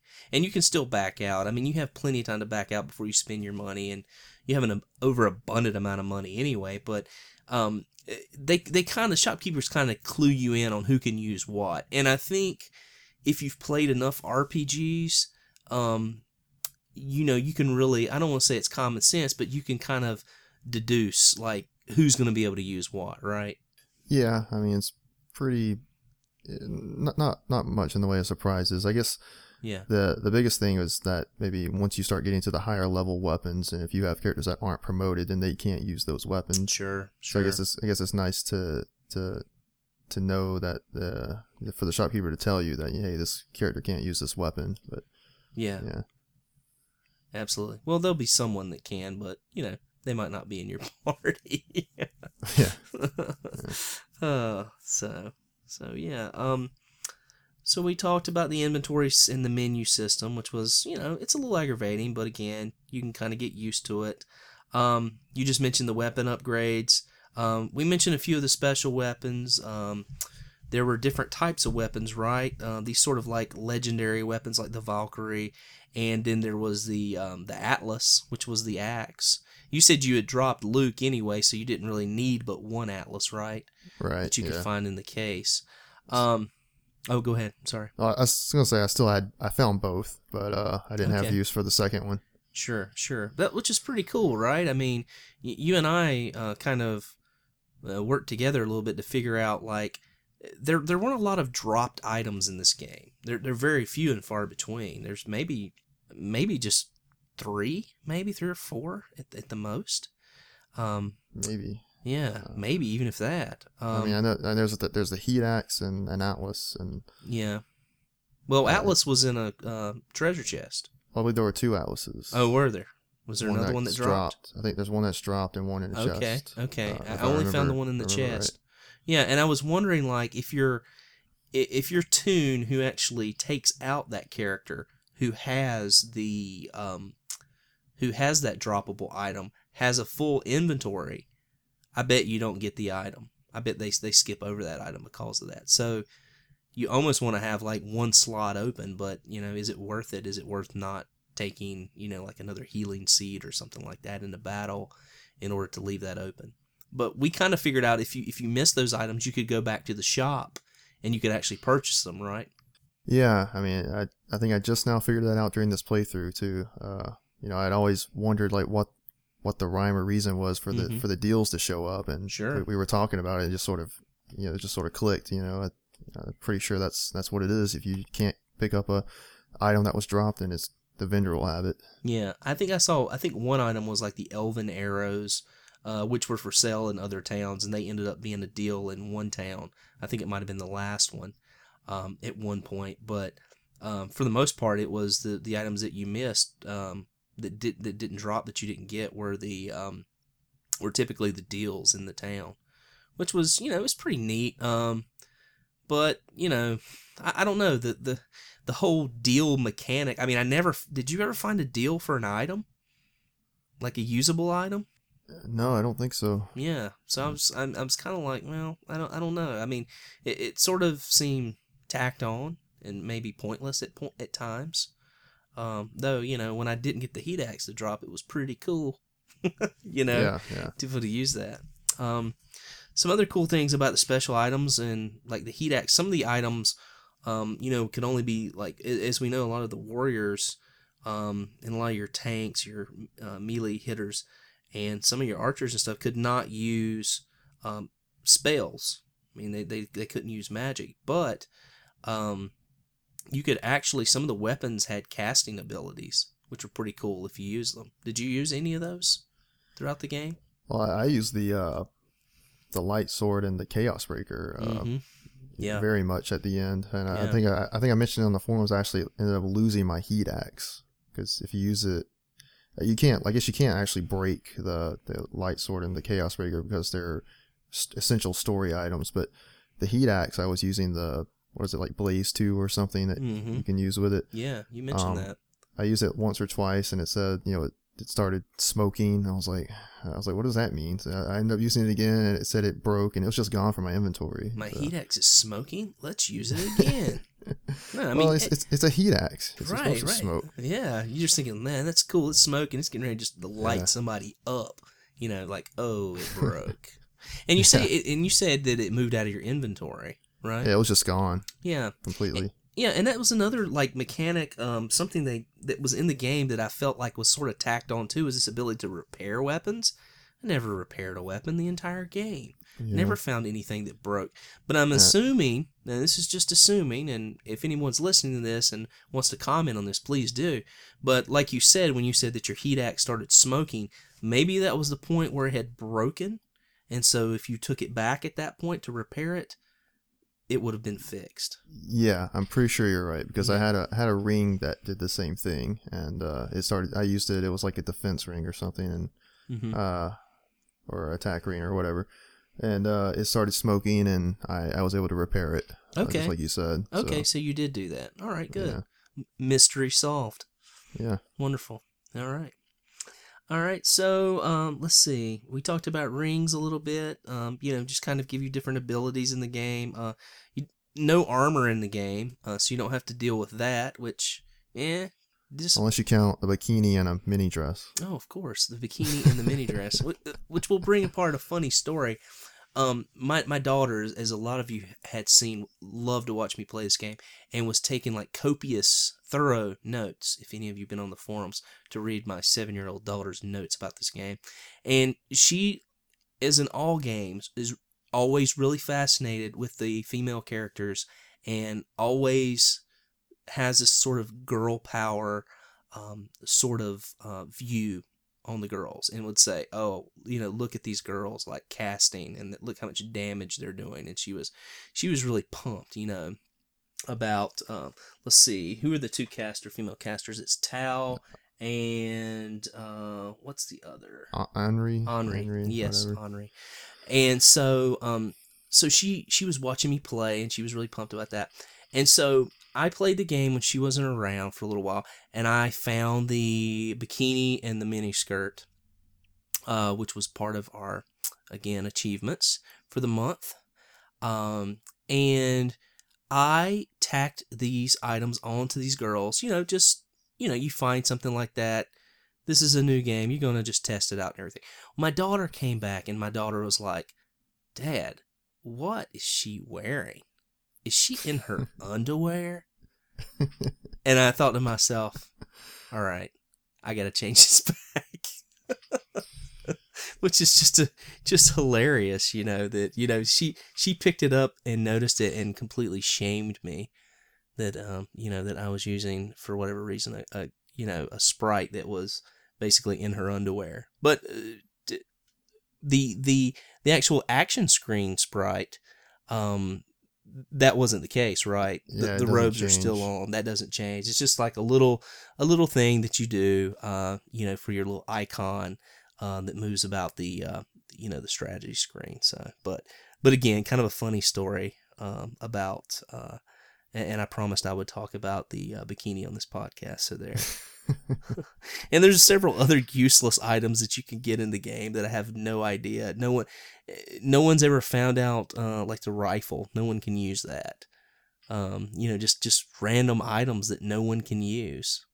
So I don't know. It's a little bizarre, but I guess if I had to guess, I'd say it's probably things that were put in the game and just weren't quite finished. They never really programmed an actual function for them. So sure, that would be my guess. Yeah, that's a good point. That's a great point. So, but anyway, kind of moving on. I know we kind of mentioned the different healing items. There was the healing herb, and the healing seed. Healing herb became useless after a few battles because it only healed for 7 to 10 or something like that. It's really bizarre. Yeah. And then the healing seeds, were pretty good. I used them throughout most of the game. I mean, I went to town and would just load up each character with 2 healing seeds.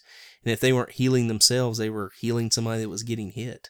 If someone would take a lot of damage. So, because I basically ditched my healers. I think we both did. Well, I tried to use Chris for most of the game, which was a mistake. I should have dumped her long before I did. I didn't dump her until I got Tarasu near the end, but I kept feeling like I needed to have a dedicated healer.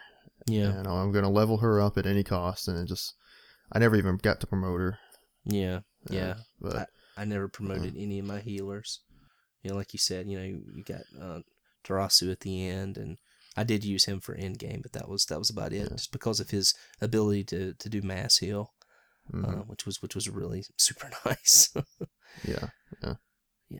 So I guess the other item was the wing item. And never really understood that, since you could cast with your with Max to escape any battle that you needed to escape if you wanted to, or you could just run. I think we figured out 4 ways to escape battle. Did we do that? Yeah.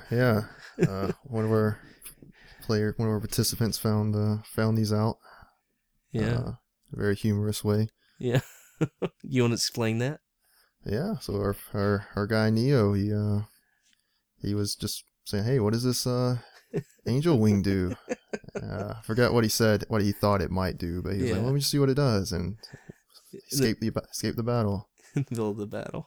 Yeah. And then I think he said he was about to finish that same battle when he went back to it, and he's like, "Well, I got this cool ability called Egress. It looks like some kind of cool jumping ability. Let me see what it does." And leaves the battle. Yeah. And then, of course, you said you could just walk out of the battle. Yeah. Walk. And then I actually, on the final battle of the game, it was down to the wire too on Dark Dragon, the final head, and I had 4 guys left. It was down to the wire. It was going to be a close fight. I was like, well, I need every advantage I can get. So Gort has this speed ring equipped. Let me just use it, give somebody a little speed bonus because it's better than, I'm sure it's better than not having the speed bonus. So I use it, and of course, using the speed ring casts egress, of course. So I ended up warping myself out of the battle right at the very end of the final battle. Which is funny because I did that right after making fun of Neo. So I was like, well, I probably deserve that. And you guys can make fun of each other in person now. So that's right. Yep. Oh, all right. So we'll talk a little bit about moving on from items. We'll talk a little bit about the enemies and sort of the bosses in the game. I had mentioned earlier that one of the things I really liked about this game was just the variety of enemies. And it seemed like through the game that you really got a variety throughout. Nothing was really ever reused. With a lot of RPGs, you'll get like, what's a good one? Okay, well, with Dragon Warrior, you get like a ghost, a specter, and a poltergeist. And with all of those enemies, it's the same animation, the same sprite, just different colors. Yeah. This game had that a little bit, but not a lot. I mean, even up to like the final battles, you were still seeing new, unique sprites being introduced, Absolutely. which is really cool. Yeah. Most of these older RPGs, they're kind of, by that time they're just recycling the old ones. Mm-hmm. Yeah. And you didn't see it. You did see it a few times. You're right. You did. It wasn't a lot though. But you would just get a good variety of enemies that had different abilities, had different ways of attacking, and I think they did a heck of a job in that. And something that was very important, and something that they probably saw from other earlier RPGs that probably bored them quite a lot. And that was it's just something that was really common in early RPGs, and you just really didn't have to reinvent the wheel. You just changed the color and up the stats, right? So it was an easy thing to do. Another thing about the enemies and things of that nature, and something a lot of people spoke about, was the evasion in the game. There's quite a lot of evasion in this game, and I don't mind that in an RPG. But at times, I miss one. I know I missed 8 times in a row at one point. This one mob, and I believe it was a like a chimera. Mm-hmm. I missed 8 times, and then the blue dragons were somewhat hard to hit too at points. Yeah, I found that seemed like it was more common for the flying enemies to evade. At least that's the way it worked for me. Yeah, started out with the bats. Yeah, I had a really hard time with the chimeras too. I was getting really frustrated with it. Mm-hmm. And sometimes you'll go into attack an enemy and they'll miss, and then they'll get like a second strike in that same animation. And you're like, okay, well here they're gonna actually do it this time, so it's fine. And they still miss. Right. And I'm like, come on. Yeah. It was really frustrating. Yeah, and you brought something else up that was pretty cool in this game, is the double attacks. Mm-hmm. You could get double attacks on enemies, but vice versa, they could get double attacks on you sometimes, and sometimes it would wipe out one of my characters. I had characters that could only take like one hit, might have to heal or back up, but if a double strike came in, that could end your battle right there. Yeah, it was. I think it was like the 3rd battle of the game. My main character he wasn't really up on the front lines, but one of those knight centaur guys, the enemies just came in, did a double attack and wiped him out. He had full health and everything, just wiped him out. So either, that was battle lost for me. Yep. Just on something that really felt like a lot like chance. And I felt like the enemy unit seemed to have much better luck than I did when it came to those things. Yeah. But yeah, I think as I told someone on the forums, like, you can't evade magic. And so I think this was sort of, I think the intent was that you would use your casters a little more on some of these mobs.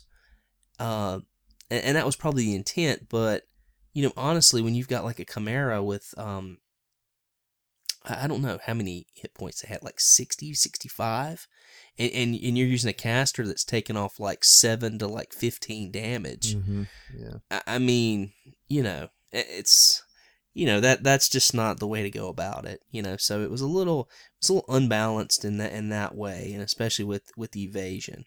And yeah, your characters would evade sometimes, but, not a whole lot, so.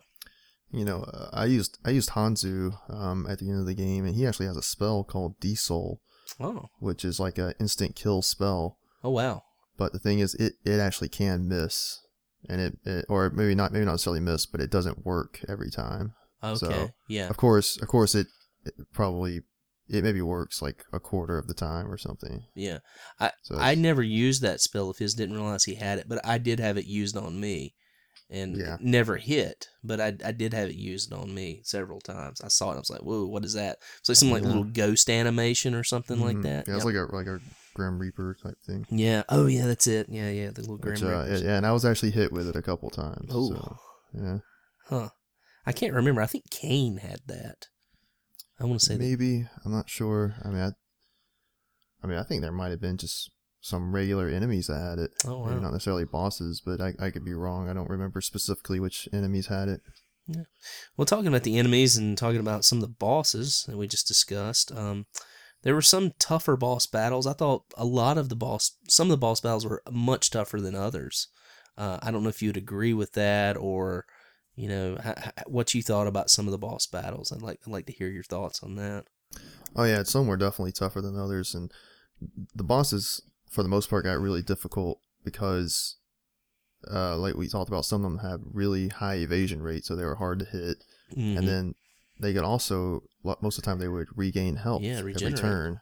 So that made them very difficult. And I, in particular, had a hard time with the Michaela battle. Pretty late in the game. Oh, yeah. Because where she's positioned, only one melee unit can get in and attack her. Mm-hmm. And he would miss almost all the time. And in fact, one time she actually put him to sleep, so he was just useless for like 5 turns. Ugh. And then I've got my ranged guys trying to hit her, but they're doing like 1 damage, and I've got spellcasters trying to hit her, but they can only do so much damage before they run out of magic points, and that battle was a nightmare for me. Yeah, that's the one battle I remember distinctly. I did beat her the first time I fought her, but I had Xylo at the front. The only reason I beat her, and I kept losing melee guys. The only reason I beat her is because I got a double attack with him at some point. I mean, she still had like 30-something hit points, and I knew that she was gonna heal, and I ended up getting a double attack and just squeaking right by that battle. I couldn't believe it, and I was like, oh, if that's that hard, then I can't imagine like what just the regular mobs are going to be like going forward. But it wasn't. I mean, it was just that battle. For me, it was I had a problem with the casters.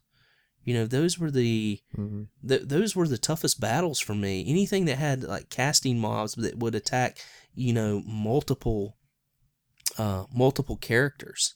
I mean, that marionette that I was talking about from the circus tent, that battle was the one that I actually had to grind for, to finish that battle. And, the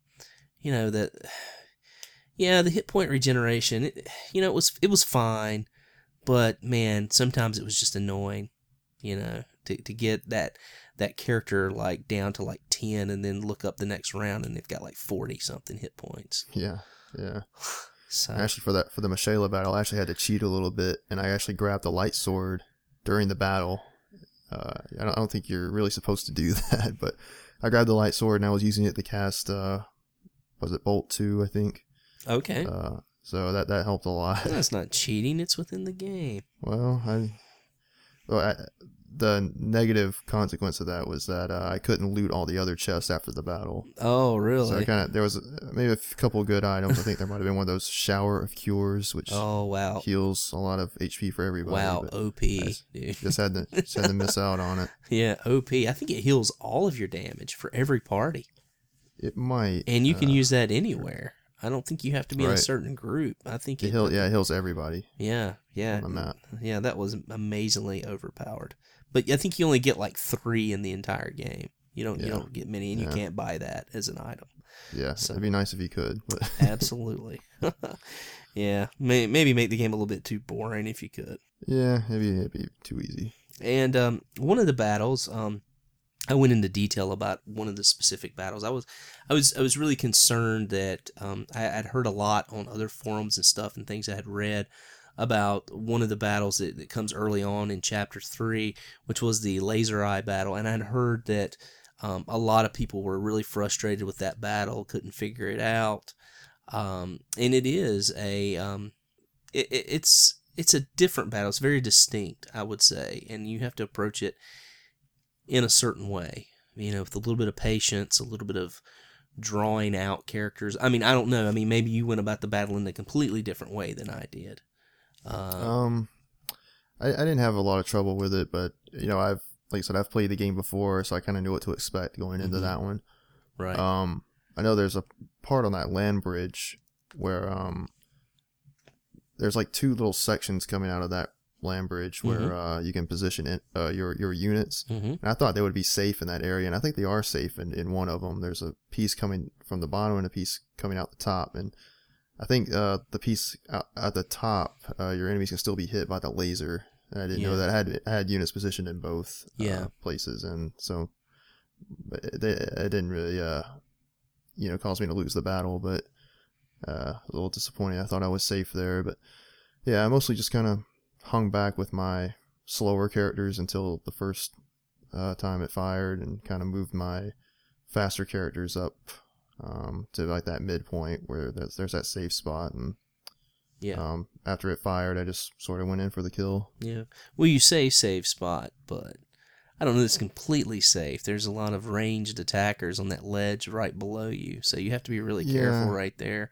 I specifically tried to put one of my ranged guys there so I could try to take him out. But yeah, so it's an interesting battle. It's one of the more strategic battles, I think, in the game. And for it to be, I think most people's complaint is not that it's overly difficult, but that you have to use so much strategy so early on, But again, I mean, to me, it was one of these things where it was very well thought out, and different. It was different from anything you had done that far, and it made the game, to me, more interesting, and it built on that storyline of that item, that laser eye. So you actually had to take it out, which was pretty cool. So I thought it was a really neat part of the game.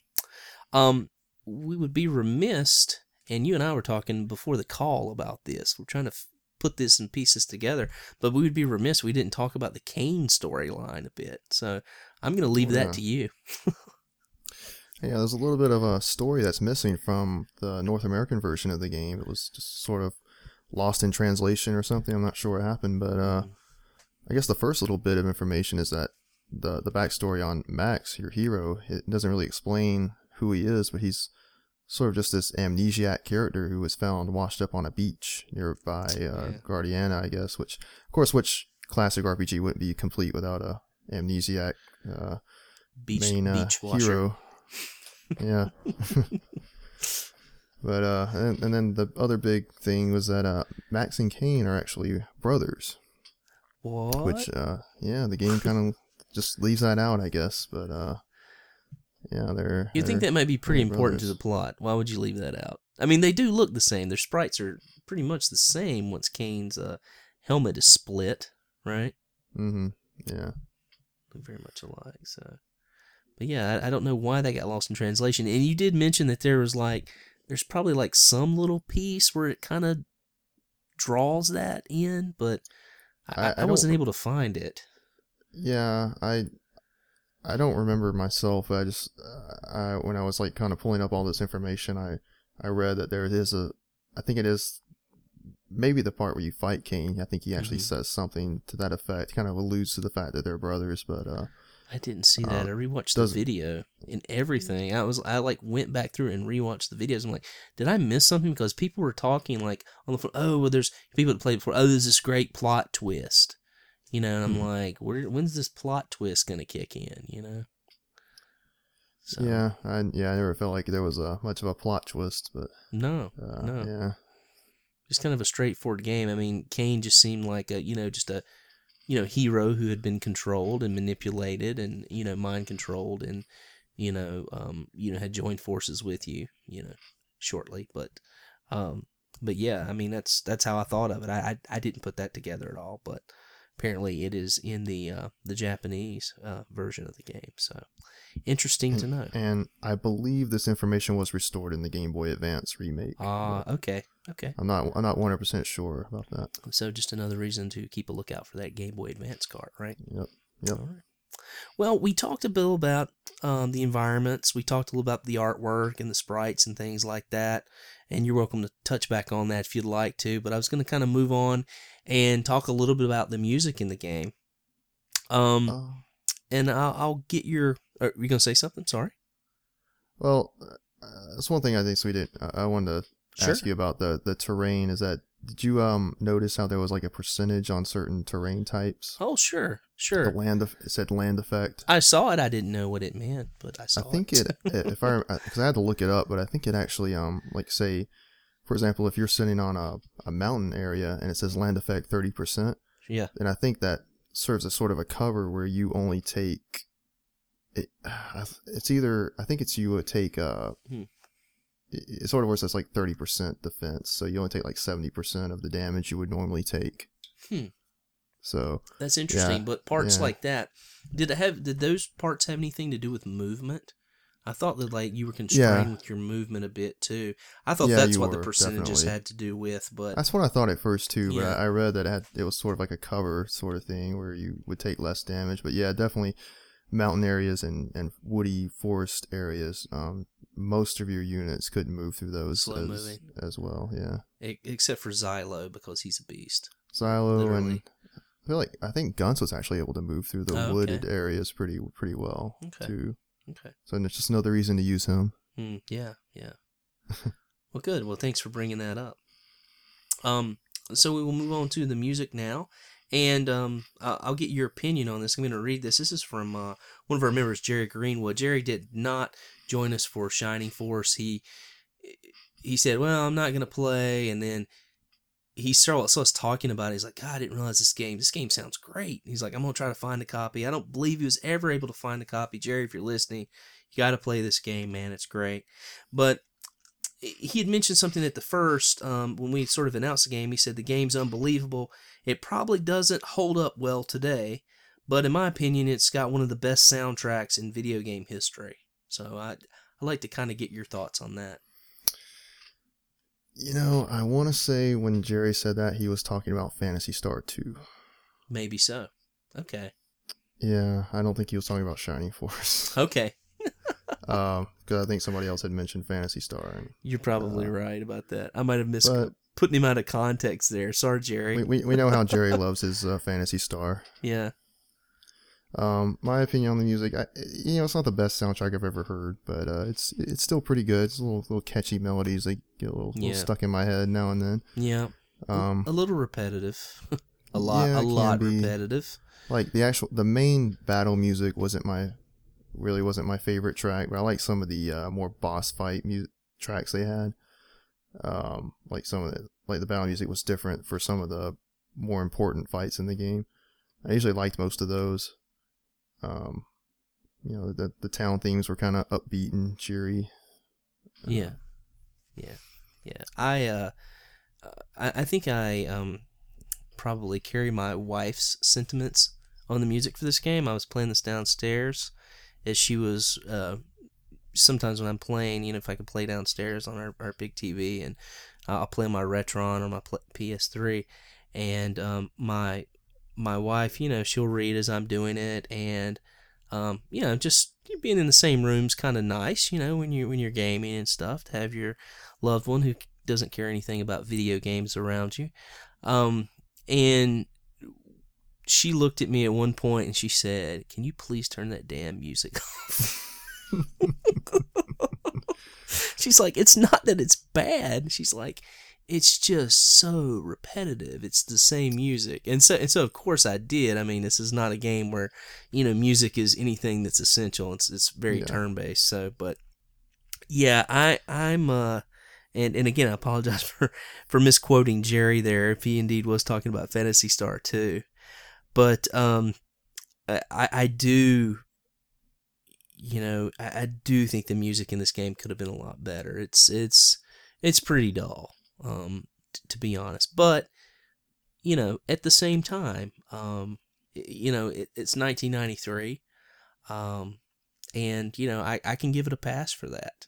Music's not one of those things that, and basically until we get to the CD era that I'm kind of super critical on, I mean, and don't get me wrong, there's some games that have classic soundtracks. I mean, Mega Man 2, which we're going to be playing next month, is one of my favorite music scores of all time. I mean, just every stage is this amazing, like 8-bit techno that it's just, so well defined. But we'll save that. But yeah, again, not overly impressed with the music. So. Yeah, I kind of agree with that. At least it is very repetitive, and I didn't hate the music, but like I said, not my favorite. I liked it more than Paper Mario, which sure, just to bring it back again. Bringing it all back. Yeah. All right. So I wanted to kind of talk a little bit about tactical RPGs. Of course, and I'd mentioned I've never played one before, but sort of the more famous like tactical RPGs, of the 16-bit era where these came out in Genesis, Warsong, Langrisser, I believe is how you pronounce them. Sorry if I'm butchering that, in 91. Master of Monsters, 1988 in Japan and 1991 in the US. Ogre Battle, March of the Black Queen in 1993. So just give you some context of other things with tactical RPGs that were going on during this time. One of the more prominent RPGs that came out actually on the Famicom, which unfortunately, no idea why we did not get this in the US, but Fire Emblem, now a very popular series, came out in 1990 on the Famicom. Actually, two different versions of Fire Emblem came out. I think the other came out in 92. It was developed by Intelligent Systems, which was owned by Nintendo. So why would they not bring it over here? I guess they didn't think North American audience was ready for a tactical RPG. Fire Emblem kind of didn't even gain popularity until 2003 with Super Smash Bros. Melee. And that's when the characters, as we all know with the amiibos, the old character Marth, who was in the first release of amiibos, which is really hard, a difficult one to come by, he is the character in Shining Force. And I believe the other character's name was Roy. I don't know if you know a lot about the Shining Force series or Super Smash Bros. Melee. But these characters were put in the game. You've got all these people from North America like, who the hell are these characters? But Japan, developers in Japan wanted these characters in the Smash Brothers games. And so the Fire Emblem series kind of hit sort of a revival. But the reason I wanted to talk about it is because Fire Emblem is this sort of, basically is known as sort of like the father of that turn-based strategy game. And I watched a little video. It's a little different than Shining Force in that you don't really control, other than Marth, your units tend to be not individuals. Like in Shining Force, you know how you control individuals in your unit. Your units tend to be like armies and things like that. So you'll have like a cavalry or, a foot soldier or different types of lords, different types of artillery and things like that. Does that make sense? I think I see what you're saying. Yeah. That might maybe that's true for the very first one, but I feel like there's a couple that I have played, and I don't think they were like that. Okay.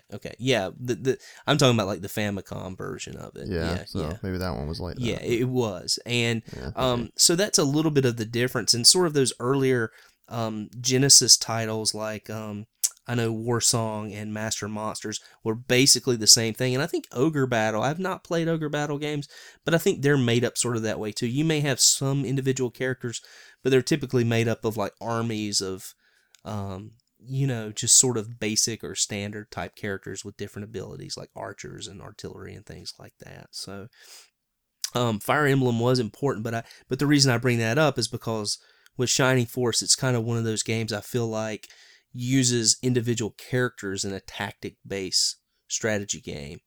So it kind of blends those two worlds of like your Final Fantasy where you've got the individual characters, but you attack as a group to Fire Emblem where you've got these, different units that move on their own and gain experience in their own way as well. So I think Shining Force is kind of the child of that, if you will, an early example of, kind of blending these ideas together, which was kind of nice. So, and I just wanted to mention that. And I wanted to like kick it over to you, Steve. I know you've played a lot of tactical RPGs, maybe some later ones, and, just kind of get your thoughts on that and comparing Shining Force to, some of the things that were released later. Yeah, well, I guess the first thing that comes to mind would be the sequel, Shining Force 2, which it's pretty much more of the same. Like if you play the first game, you'll feel right at home with the second. There are some slight improvements made, like we talked about, passing items to another character when the main character's inventory is full. Mm-hmm. Some improved enemy AI and things like that. Just some minor touches, really. And then I have played some of the Fire Emblem games. I played the one on Game Boy Advance and some of the one on GameCube. And they're pretty similar in a lot of ways to the Shining Force series. I think one of the biggest differences is that when one of your characters dies in battle in Shining Force, you can have them resurrected later. In the Fire Emblem games, it's permadeath. So if they die in battle, they're gone. So and like Suikoden then. Oh yeah, and I believe the last Fire Emblem game, Awakening on the 3DS, they actually introduced a casual mode where you can turn the permadeath off. But I don't know if I can bring myself to play casual mode. I think I have a little too much gamer pride. But casual mode. Also, one interesting thing about the Fire Emblem games is it sort of has a rock, paper, scissors weapon triangle mechanic where like some of your units have different weapons, and so like units who have axes will have an advantage over units with spears, and spears have an advantage over swords, and swords have an advantage over axes. So that kind of brings another little interesting element of strategy to the game. Something else we saw in Suikoden with the with those individual like battles, where like you could use magic to take out like melee. It was best against melee, but magic wasn't effective against archers or some form of that. Yeah, it's very similar. It's a very good comparison. Okay. And I guess the last game I'd like to mention is Final Fantasy Tactics, which came out a few years later after the Shining Force games. I think one of the distinguishing things about it is that there are no like battle animations. Like when you attack an enemy unit, it just like your little sprite just sort of brings his arm up and slashes down with a sword or something, which I guess kind of streamlines it a little bit, but I never liked that as much as the like dedicated battle screen animation. Another interesting change is the Final Fantasy Tactics game uses the job system, which a lot of the earlier Final Fantasy games utilized as well. Okay. So pretty much most, if not all of your characters could be assigned whatever class you wanted to assign them. Okay. So you make them a black mage or a monk or a thief or an archer, just and there was a lot of different jobs too you can assign them. Right. And you can sort of mix and match a little bit with like if you gain some abilities in I'll say black magic, you could sort of carry some of those abilities over to another class, and so you could change them to a knight and be like a knight with black magic, which is pretty interesting. There's a lot of customization with that.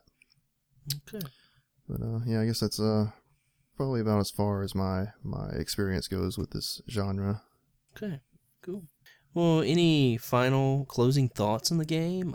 I guess we should maybe talk about the ending a little bit, which I thought was really well done. I don't know about you. Yeah, it was interesting. You defeat Dark Dragon, and the little tower castle place sinks into the water, and everybody thinks your main character's dead, but you find out he's just been wandering with Adam for some reason, which I thought was kind of weird. I'm not really sure where that came from, but or is it C-3PO? Oh, third Star Wars reference. Oh, Luke had his C-3PO. He did. Okay. Yeah, I didn't think about that. Yeah, he just sort of settles down somewhere and becomes a farmhand, I guess. Yeah. It's just interesting to see if that story will continue in the other Shining Force game. Maybe there's a little cameo where you find him in some village, some backwater village, tending the crops. Sure. But yeah, I thought the ending was pretty good. I mean, it was done well. Some interesting and really neat animation. Good story, nice little wrap up of what was going on with some of the characters. Post the events of the game. So yeah, I thought it was good. It wasn't wasn't brief. It wasn't Karnov on the NES, which just says congratulations when you win. So I thought they did a pretty good job with that. And when you put so much effort into an RPG, as most people do, hours and hours, I think one of the things that's essential is to have a very satisfying ending. And I thought it was satisfying. I thought it was really well done. So yeah, I agree. Okay.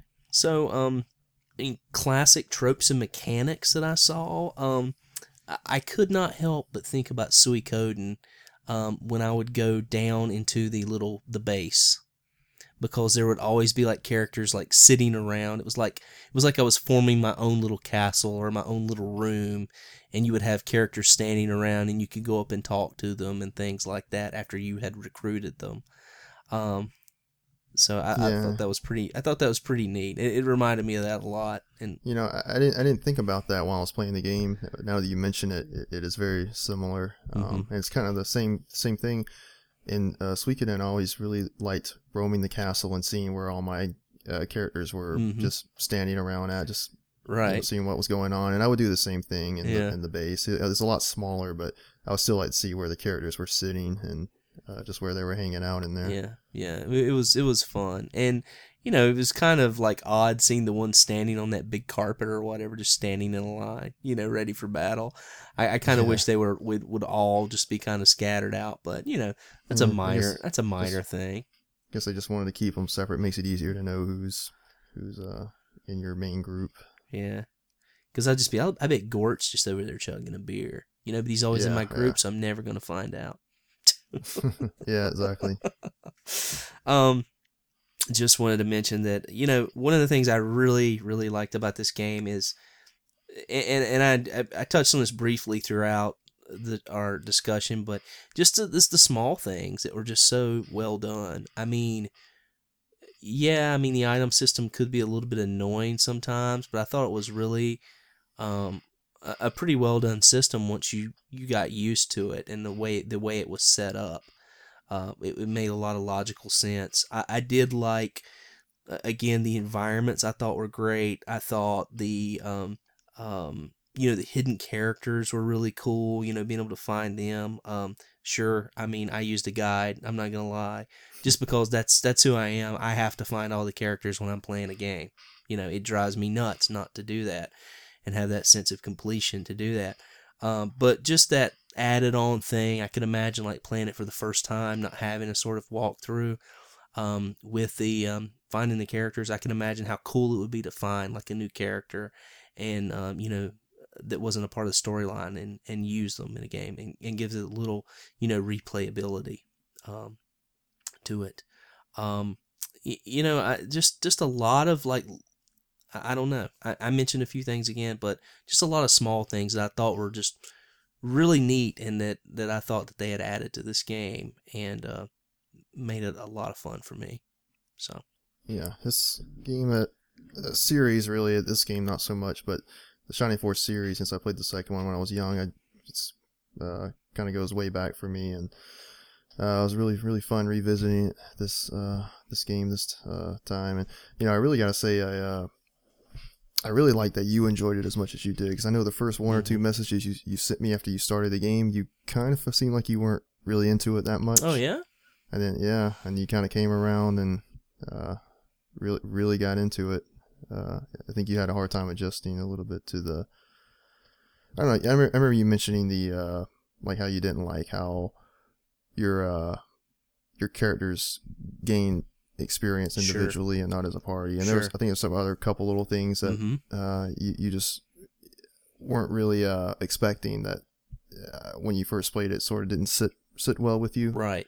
But after you sort of got your head around it, and I think you really started to get into this game, and I was really glad to see that. I was a little worried that you weren't gonna have the best opinion about this game early on, but yeah.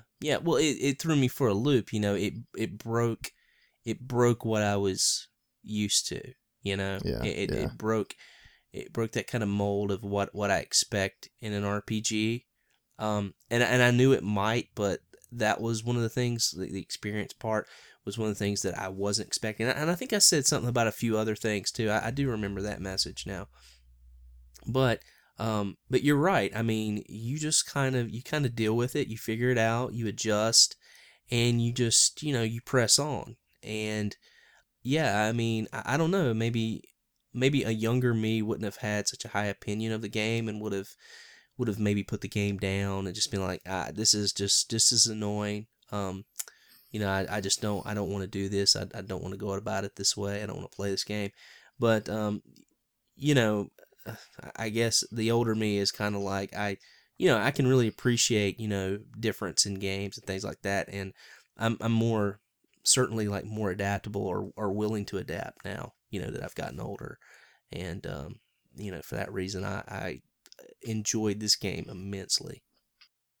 Anything else? I did want to say, well, I'll let you go first. Anything else you want to throw in about it? No, I think I covered it. It's just a really good game, and I gotta say I actually enjoyed this playthrough more than I thought I would, since this was a replay for me. Like I mentioned on the forum that since I played it before, I didn't really know if I was gonna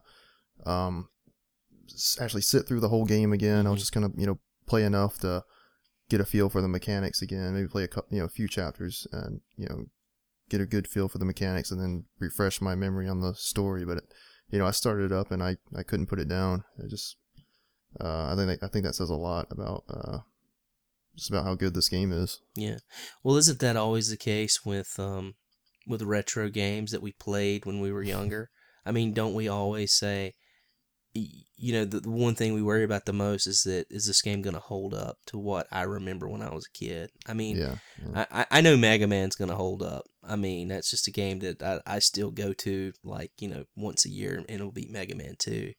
But some games I'm like Dragon Warrior, like that was my jam as a kid. Like I bought that game on release. I loved that game.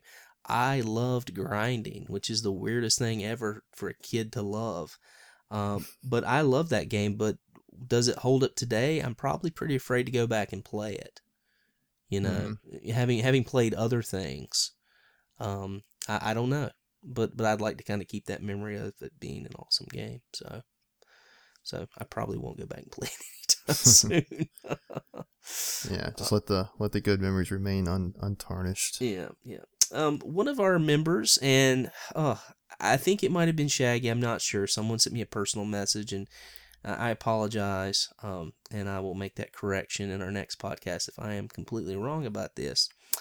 But one of our members mentioned something about one of the things that they really liked about some of our earlier podcasts is that we rated the games and we gave them some sort of rating, like out of 1 to 10. So we'll honor that with this episode. And Steven, you wanna go first? What do you think? Where would you put it up there? I hadn't really thought about it. I'd probably place it maybe give it about maybe an 8.5. Yeah. Ish. It's really good. It has some quirks that we're not absolutely in love with, but it's a very good game. Yeah, I agree. I mean, I think that's a great place to put it. I'm not trying to be a yes man here. I mean, I have my own opinion, but I was thinking 9. I usually I won't give a perfect score on anything. It's just as people know, I'm a pinball collector, and when I rate something, I tend to underrate everything because expectation gets high if you rate something. I will not rate anything a 10. But I think that like you said, between an 8 and a 9 is a really safe place and a good place to put this. Yeah, there's a few problems, but this is a game that I would recommend to anyone who's even interested in playing a tactical RPG, or who even has never played one. This would be the one I would say, hey, go play this. This will give you a new appreciation of this genre. I mean, it certainly did, to me. And I have a few of these games in my collection that I haven't played yet. So definitely, I think this was the right sort of tactical gateway drug for me. So really enjoyed it. Yeah. So, and definitely gonna play Shining Force 2. That is on the radar. So anyway, well, thanks again, Steven, for joining me this month. I really appreciate it. Looking forward to our next month, our last month together. For another 6 months. We're going to be playing in June. We're going to be playing Mega Man 2 and 3, as we mentioned. So anyone out there, please join rfgeneration.com if you're not already a member. Come and find our forums and the community playthroughs and play some games with us, and let's talk about some games. Let's decide next month which one's better, Mega Man 2 or Mega Man 3. Thanks.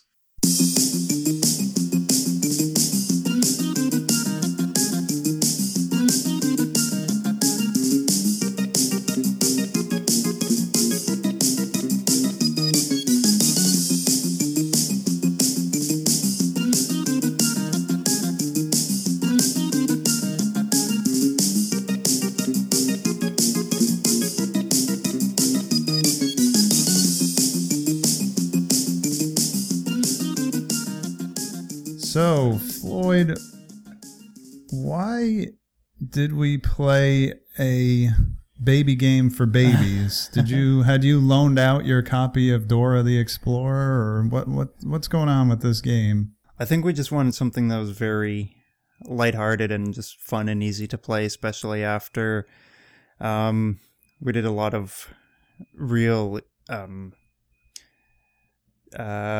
intensive games, and we've got another one coming up, so this was a bit of a palate cleanser, I guess.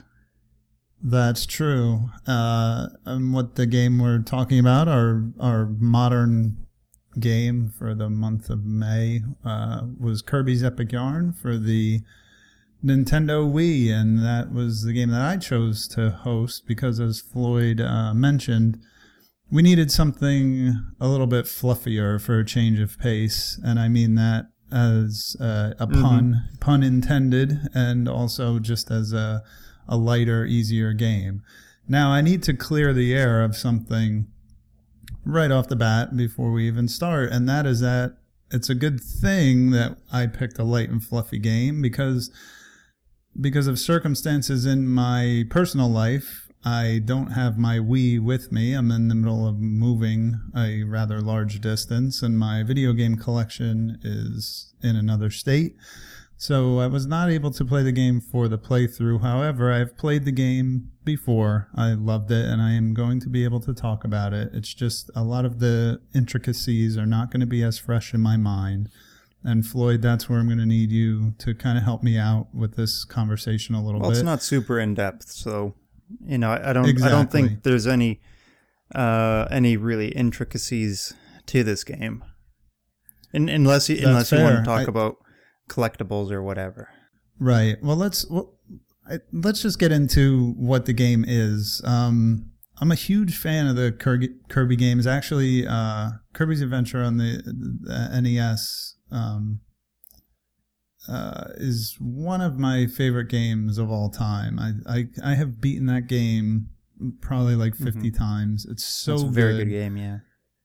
And most people know the Kirby games as Kirby is this pink cream puff type character who sucks up his enemies and then absorbs their powers. So if you suck up a knight with a sword, you get a sword, and so on and so forth. But in Kirby's Epic Yarn, they kind of change up the formula, because in the story we're going from Dreamland to Yarn World or whatever it's called.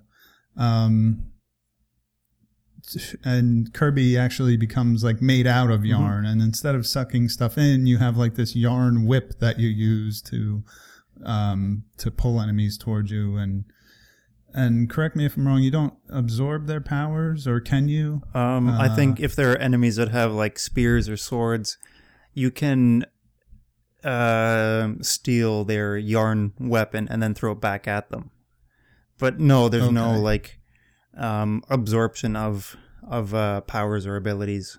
Right. So this was kind of a cool game because it's a real change of the formula to what we know about Kirby. And this game was the first mainline Kirby game in 10 years. Wow, really? I didn't know that. Yeah, Kirby 64 and the Crystal Shards came out in the year 2000, which is also a really good Kirby game. Graphics are a little dated, as with most 3D N64 games, but that's a good one if you can get your hands on it. So yeah, Epic Yarn came out in 2010, and it was really they changed up the mechanics in it, and we have new graphics. This game definitely won't have to worry about aging poorly. That's a really good point. And why don't we just go into the art style? Not only is Kirby made of yarn, but everything in the world is made of yarn, string, fabric, buttons, things you would find in an arts and crafts toolbox, and zippers and all kinds of stuff. It's a real cute aesthetic, and it looks real. Like, the graphics are so good. You know, we talk about technology a lot in our modern discussions, and we talk about graphics and, you know, photorealism and everything. But these things, they look soft and plushy. Yeah, exactly. Yeah. It's amazing what they were able to do here, and the way you can manipulate the environments by pulling strings, and it pulls the cloth up like a curtain, and it rumples, and all the shadows are perfect, and everything just looks so real, which is odd because it's this fantastical kind of game with this very, very whimsical, cutesy style, and it just looks fantastic, absolutely amazing. Yeah, everything kind of looks like a textile or some sort of like sewing design. And what I think was really innovative that they worked with the theme was because it's all yarn and sort of sewing and stitching. Like, if there were holes in the fabric that made up the level, you could jump to what would be the background, I guess. And you kind of go behind everything, and you can pop out a window at a higher level or a higher floor of a building. Right. And when Kirby's walking, you can see a little bump underneath the fabric where he is. And again, just that attention to three-dimensional. Detail. Yeah, exactly. It's a 2D platformer, but it has these like layers to it that just look amazing. Did you notice when Kirby walks, the ground sort of dips underneath him, so it looks like he's got a bit of weight too. Yeah. The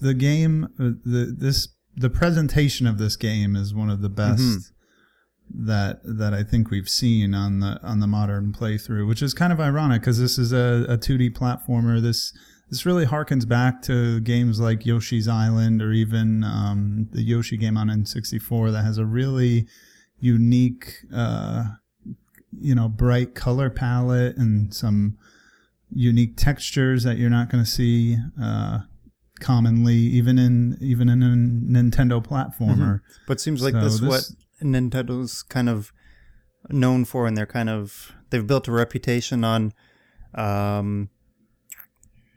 innovating and experimenting with these almost like cutesy things, but they're not like age restricted. Right. And speaking of which, I guess we can move on to the thing that I joked about in the beginning was that this game it's very easy. Mm-hmm. It's you as Disposed Hero, our co-host Steven, noted on the forum, you can't actually die. You just get like kind of, even if you jump down a bottomless pit, you kind of just get spit back up into the world and keep going. So I watched a lot of reviews of this game, and some people actually did criticize it for being too easy, but that's always been what Kirby games are all about. They're the kind of entry-level platformer series for Nintendo. But I think as far as Kirby games go, this is probably like an entry level to Kirby games. That's true. Out of the Kirby games, this is definitely the easiest one out of the ones I've played. I think I've played all of them or most of them. But yeah, it's easy, but that's not a bad thing. I mean, we talk about things on this show a lot that games get criticized for that aren't necessarily a criticism against the game in an objective way. For example, how long a game is. Well, a game can be 2 hours long and be very powerful and effective at 2 hours long. And in the same way, a game can be very easy and be powerful and effective. Or in the case of someone like me who sometimes likes to come home from work at night and just have dinner and then play video games to relax, I don't mind playing a game that's just super easy and, you know, there's no major consequences for dying and there's no stress. Yeah, that's a good point, because, I mean, I think this is a very good, like, de-stressor. And you don't really have to... I mean, it's not easy. It still does have its challenges, but it's not frustratingly difficult. Yeah. Right, exactly. Now there's the game is broken down to 8 worlds. There's kind of an overworld map, which we've seen in the previous Kirby games, and they're all different levels. And there are levels where you turn into vehicles. And correct me if I'm wrong, there's some auto-scrolling levels. There are. And a lot of this stuff. The first one that comes to mind is, I think, in the water world, where you kind of float on those Loch Ness Monster heads. They kind of take you from one end of the screen to the other. I hate to be, kind of lost or in the dark here. But what I remember more about my playthrough way back when was the vehicle levels where you're just this big ass orb thing that shoots rockets and you're just kind of barreling through the level. That was one that I really That was really liked. fun. And isn't there's also one that's like you become a spaceship and the game almost plays like a vertical scrolling shooter. I think so, yeah. For a little while. Because that's in Space World or Spaceland. So yeah. Right. There's you turn into a dolphin and you have to jump through the hoops. And there was my least favorite, which was turning into a train, and you have to... I knew you were going to say is that. That's probably everybody's least favorite. Yeah, that's pretty infamous for being, to have to draw the tracks with the Wiimote is a little cumbersome, and even it's been done in other games, and it really doesn't. It doesn't work too well. No. Yeah, there's a game called Ivy the Kiwi, which our co-host Single Banana knows all about. It's not great on the Wii because the motion controls are just not good for that kind of thing. But something where where you need precision to lay a track doesn't really work. Exactly. It's sort of like if your track was a couple pixels too high, Kirby wouldn't ride up the track that you just made. And exactly, because it comes out like kind of jagged. Yeah. Because how it registers the the motion itself. And I guess because he moves so slowly, made it just not frustrating, but tiresome is maybe a better word. Right. That's why I like the ones that were more just, free flowing or auto scrolling, or you're just this powerful thing smashing up everything on the screen. Those were those were the most exciting for sure. Vehicle levels better. Right.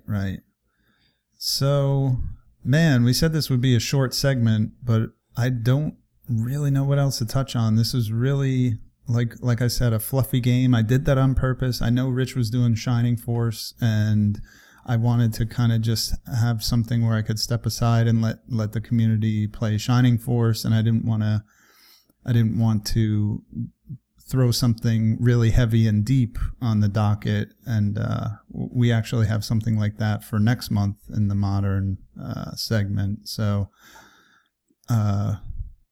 Floyd, talk to me, man. What else are we going to say about this game? Because I haven't played Kirby games in a while, even though I really love the series. I found this one to be really slow going, like just the way Kirby moved seemed to be really slow. Okay. So is that common in the other games? Is there more?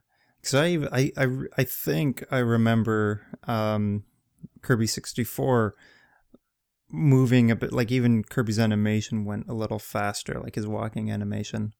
I think 64 might have been a little faster, and it might have been, as much as I kind of slagged on the graphics for 64, it was one of those early 2.5D platformers, so to speak, where the screen would turn and rotate, and it had verticality to it. So it might have been more interesting from not a mechanics, but from just an environmental perspective. Yeah, where you're rotating the world in the camera and moving, so it might have even seemed like it moved faster. I can't speak to whether it did or not. That's totally possible. But yeah, that was my only complaint with the games. It felt like it played very slowly. Like even though the levels were really short, it felt like it took a long time to get through them. Right. How did you feel about the boss battles? I actually really enjoyed them. They're fun. They're mostly good, just typical classic rule of three stuff, hit the bad guy 3 times and his weakness, whatever that may be. But it usually involves the mechanics of the whip and, pulling back a button off of something and making it snap back and hit him. And there's this always like this confetti effect of the yarn like flying off of the enemies. And that is really like done to a great effect in the boss battles. And as you go through the stages of the bosses, they change, and the way they change is just ingenious. Just the design in this game is so brilliant.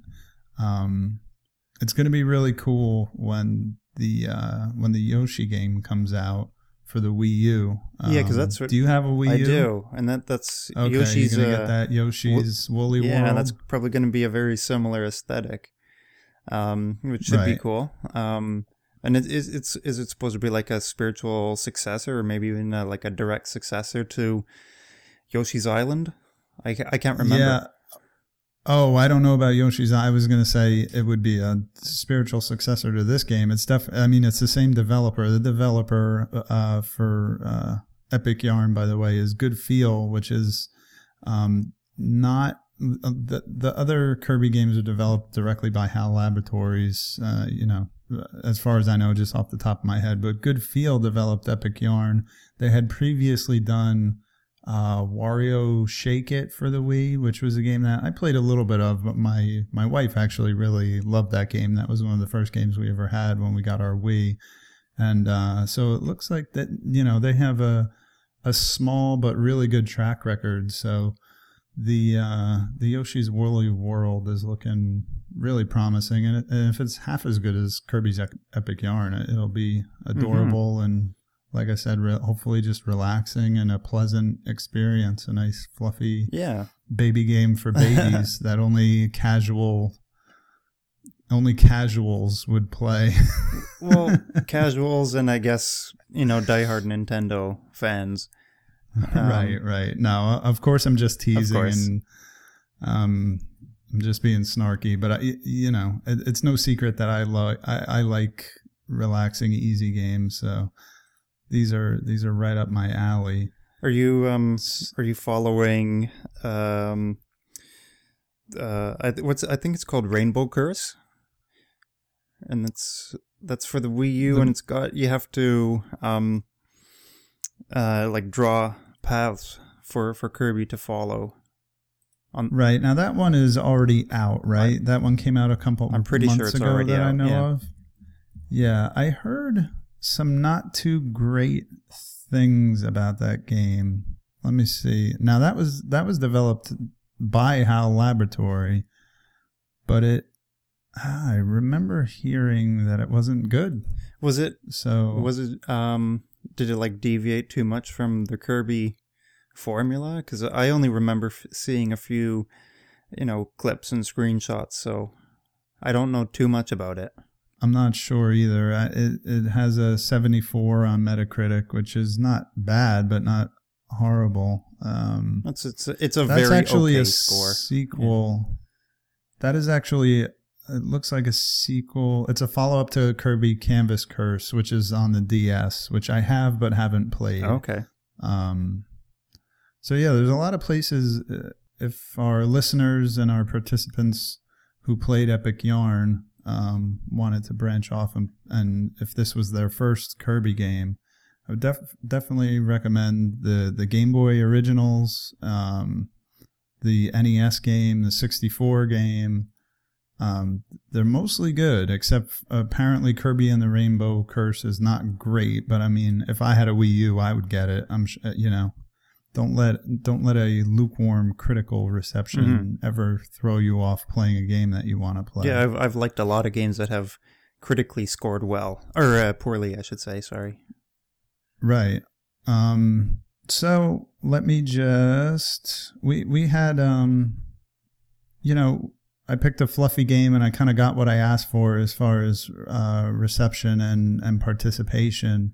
But I just wanted to thank our participants, which was me, you, Steven, and our German friend Eric Escapade, who made Eric, thank you for playing. You always make a good effort to participate and keep the threads going and lively. Mm-hmm. And I'm always happy when Eric signs up for one of our games because I know he's going to contribute some quality material to the conversation. Of course. So thanks a lot. And with that, Floyd, if you have anything to add to Kirby, I'd love to hear it. If not, I would love it if you would tell us about the modern selection for June. Okay, well, I think you touched on all the essential games that if anybody liked this game, that all the other games in the series that you listed that are worth playing are there. I would echo that. So our next modern game is going to be what's, I guess you can call it a classic already, and it's already become quite legendary and very well received by both gamers and critics. That's Mass Effect by BioWare. So if you haven't played Mass Effect, first of all, I guess shame on you. So if you've played any of their other games like the Dragon Age, you kind of know what to expect. It's kind of like a blend of Star Wars and Star Trek and a little bit of Knights of the Old Republic style character development. Right, and the world famous BioWare dialogue choices and romance options. And I got to tell you, you picked a good one, man. This is one of my favorite games of all time. It is the first game I've ever played where as soon as the credits rolled, I started a new game and started playing again and played for like 2 more hours just starting a new game. I never do that. I always want to go on to the next thing because, as we all know, we all have huge backlogs and a lot of us have collections that we have games we want to play. But Mass Effect, man, what a game. And now you have you played it? I've played about a third of it. Okay, so this would be your first time going through it. Okay, cool. I was going to say that people don't like Mass Effect. They love Mass Effect. Right. No, it really is a game that if it gets its hooks into you, and if you're into that kind of thing, the BioWare formula, and boy, I mean, I could talk about it right now, but this show was about Kirby. Next month, we will talk about Mass Effect. So everybody, please come play Mass Effect with us. Come on rfgeneration.com, and it's going to be awesome. Yeah, I'm looking forward to seeing how people develop their Commander Shepards, whether they go male, female, whether they go Paragon or Renegade, what kind of alliances they form and what alliances they break. It's going to be exciting. And who they sleep with. Right. That's the most important part. Exactly. All right, Floyd. Well, this has been a great, if brief, conversation, but that's kind of by design. It's a holiday weekend, and we've all got things to do. And let's just say thank you for listening. And Floyd, enjoy the rest of your weekend. Thank you. I will see everyone else on the forums, and we'll see you next month on the next podcast.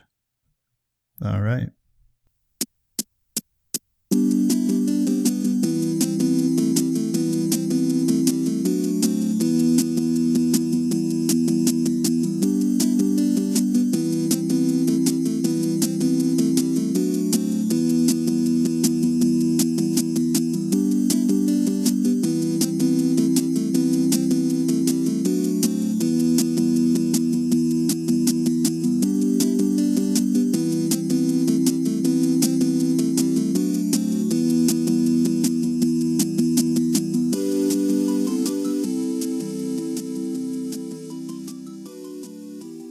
And that's going to wrap up another Playcast.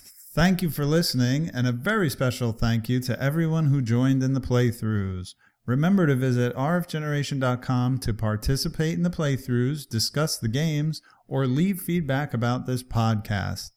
Join us next month in our playthroughs for June 2015, in which Steven will be hosting Mega Man 2 and 3 for the Nintendo Entertainment System, and Floyd will be hosting another one of my favorite modern games, which is BioWare's masterpiece, Mass Effect, for the PS3, Xbox 360, and PC. Thank you again for listening to the show, and we'll see you next time on the RF Generation Playcast.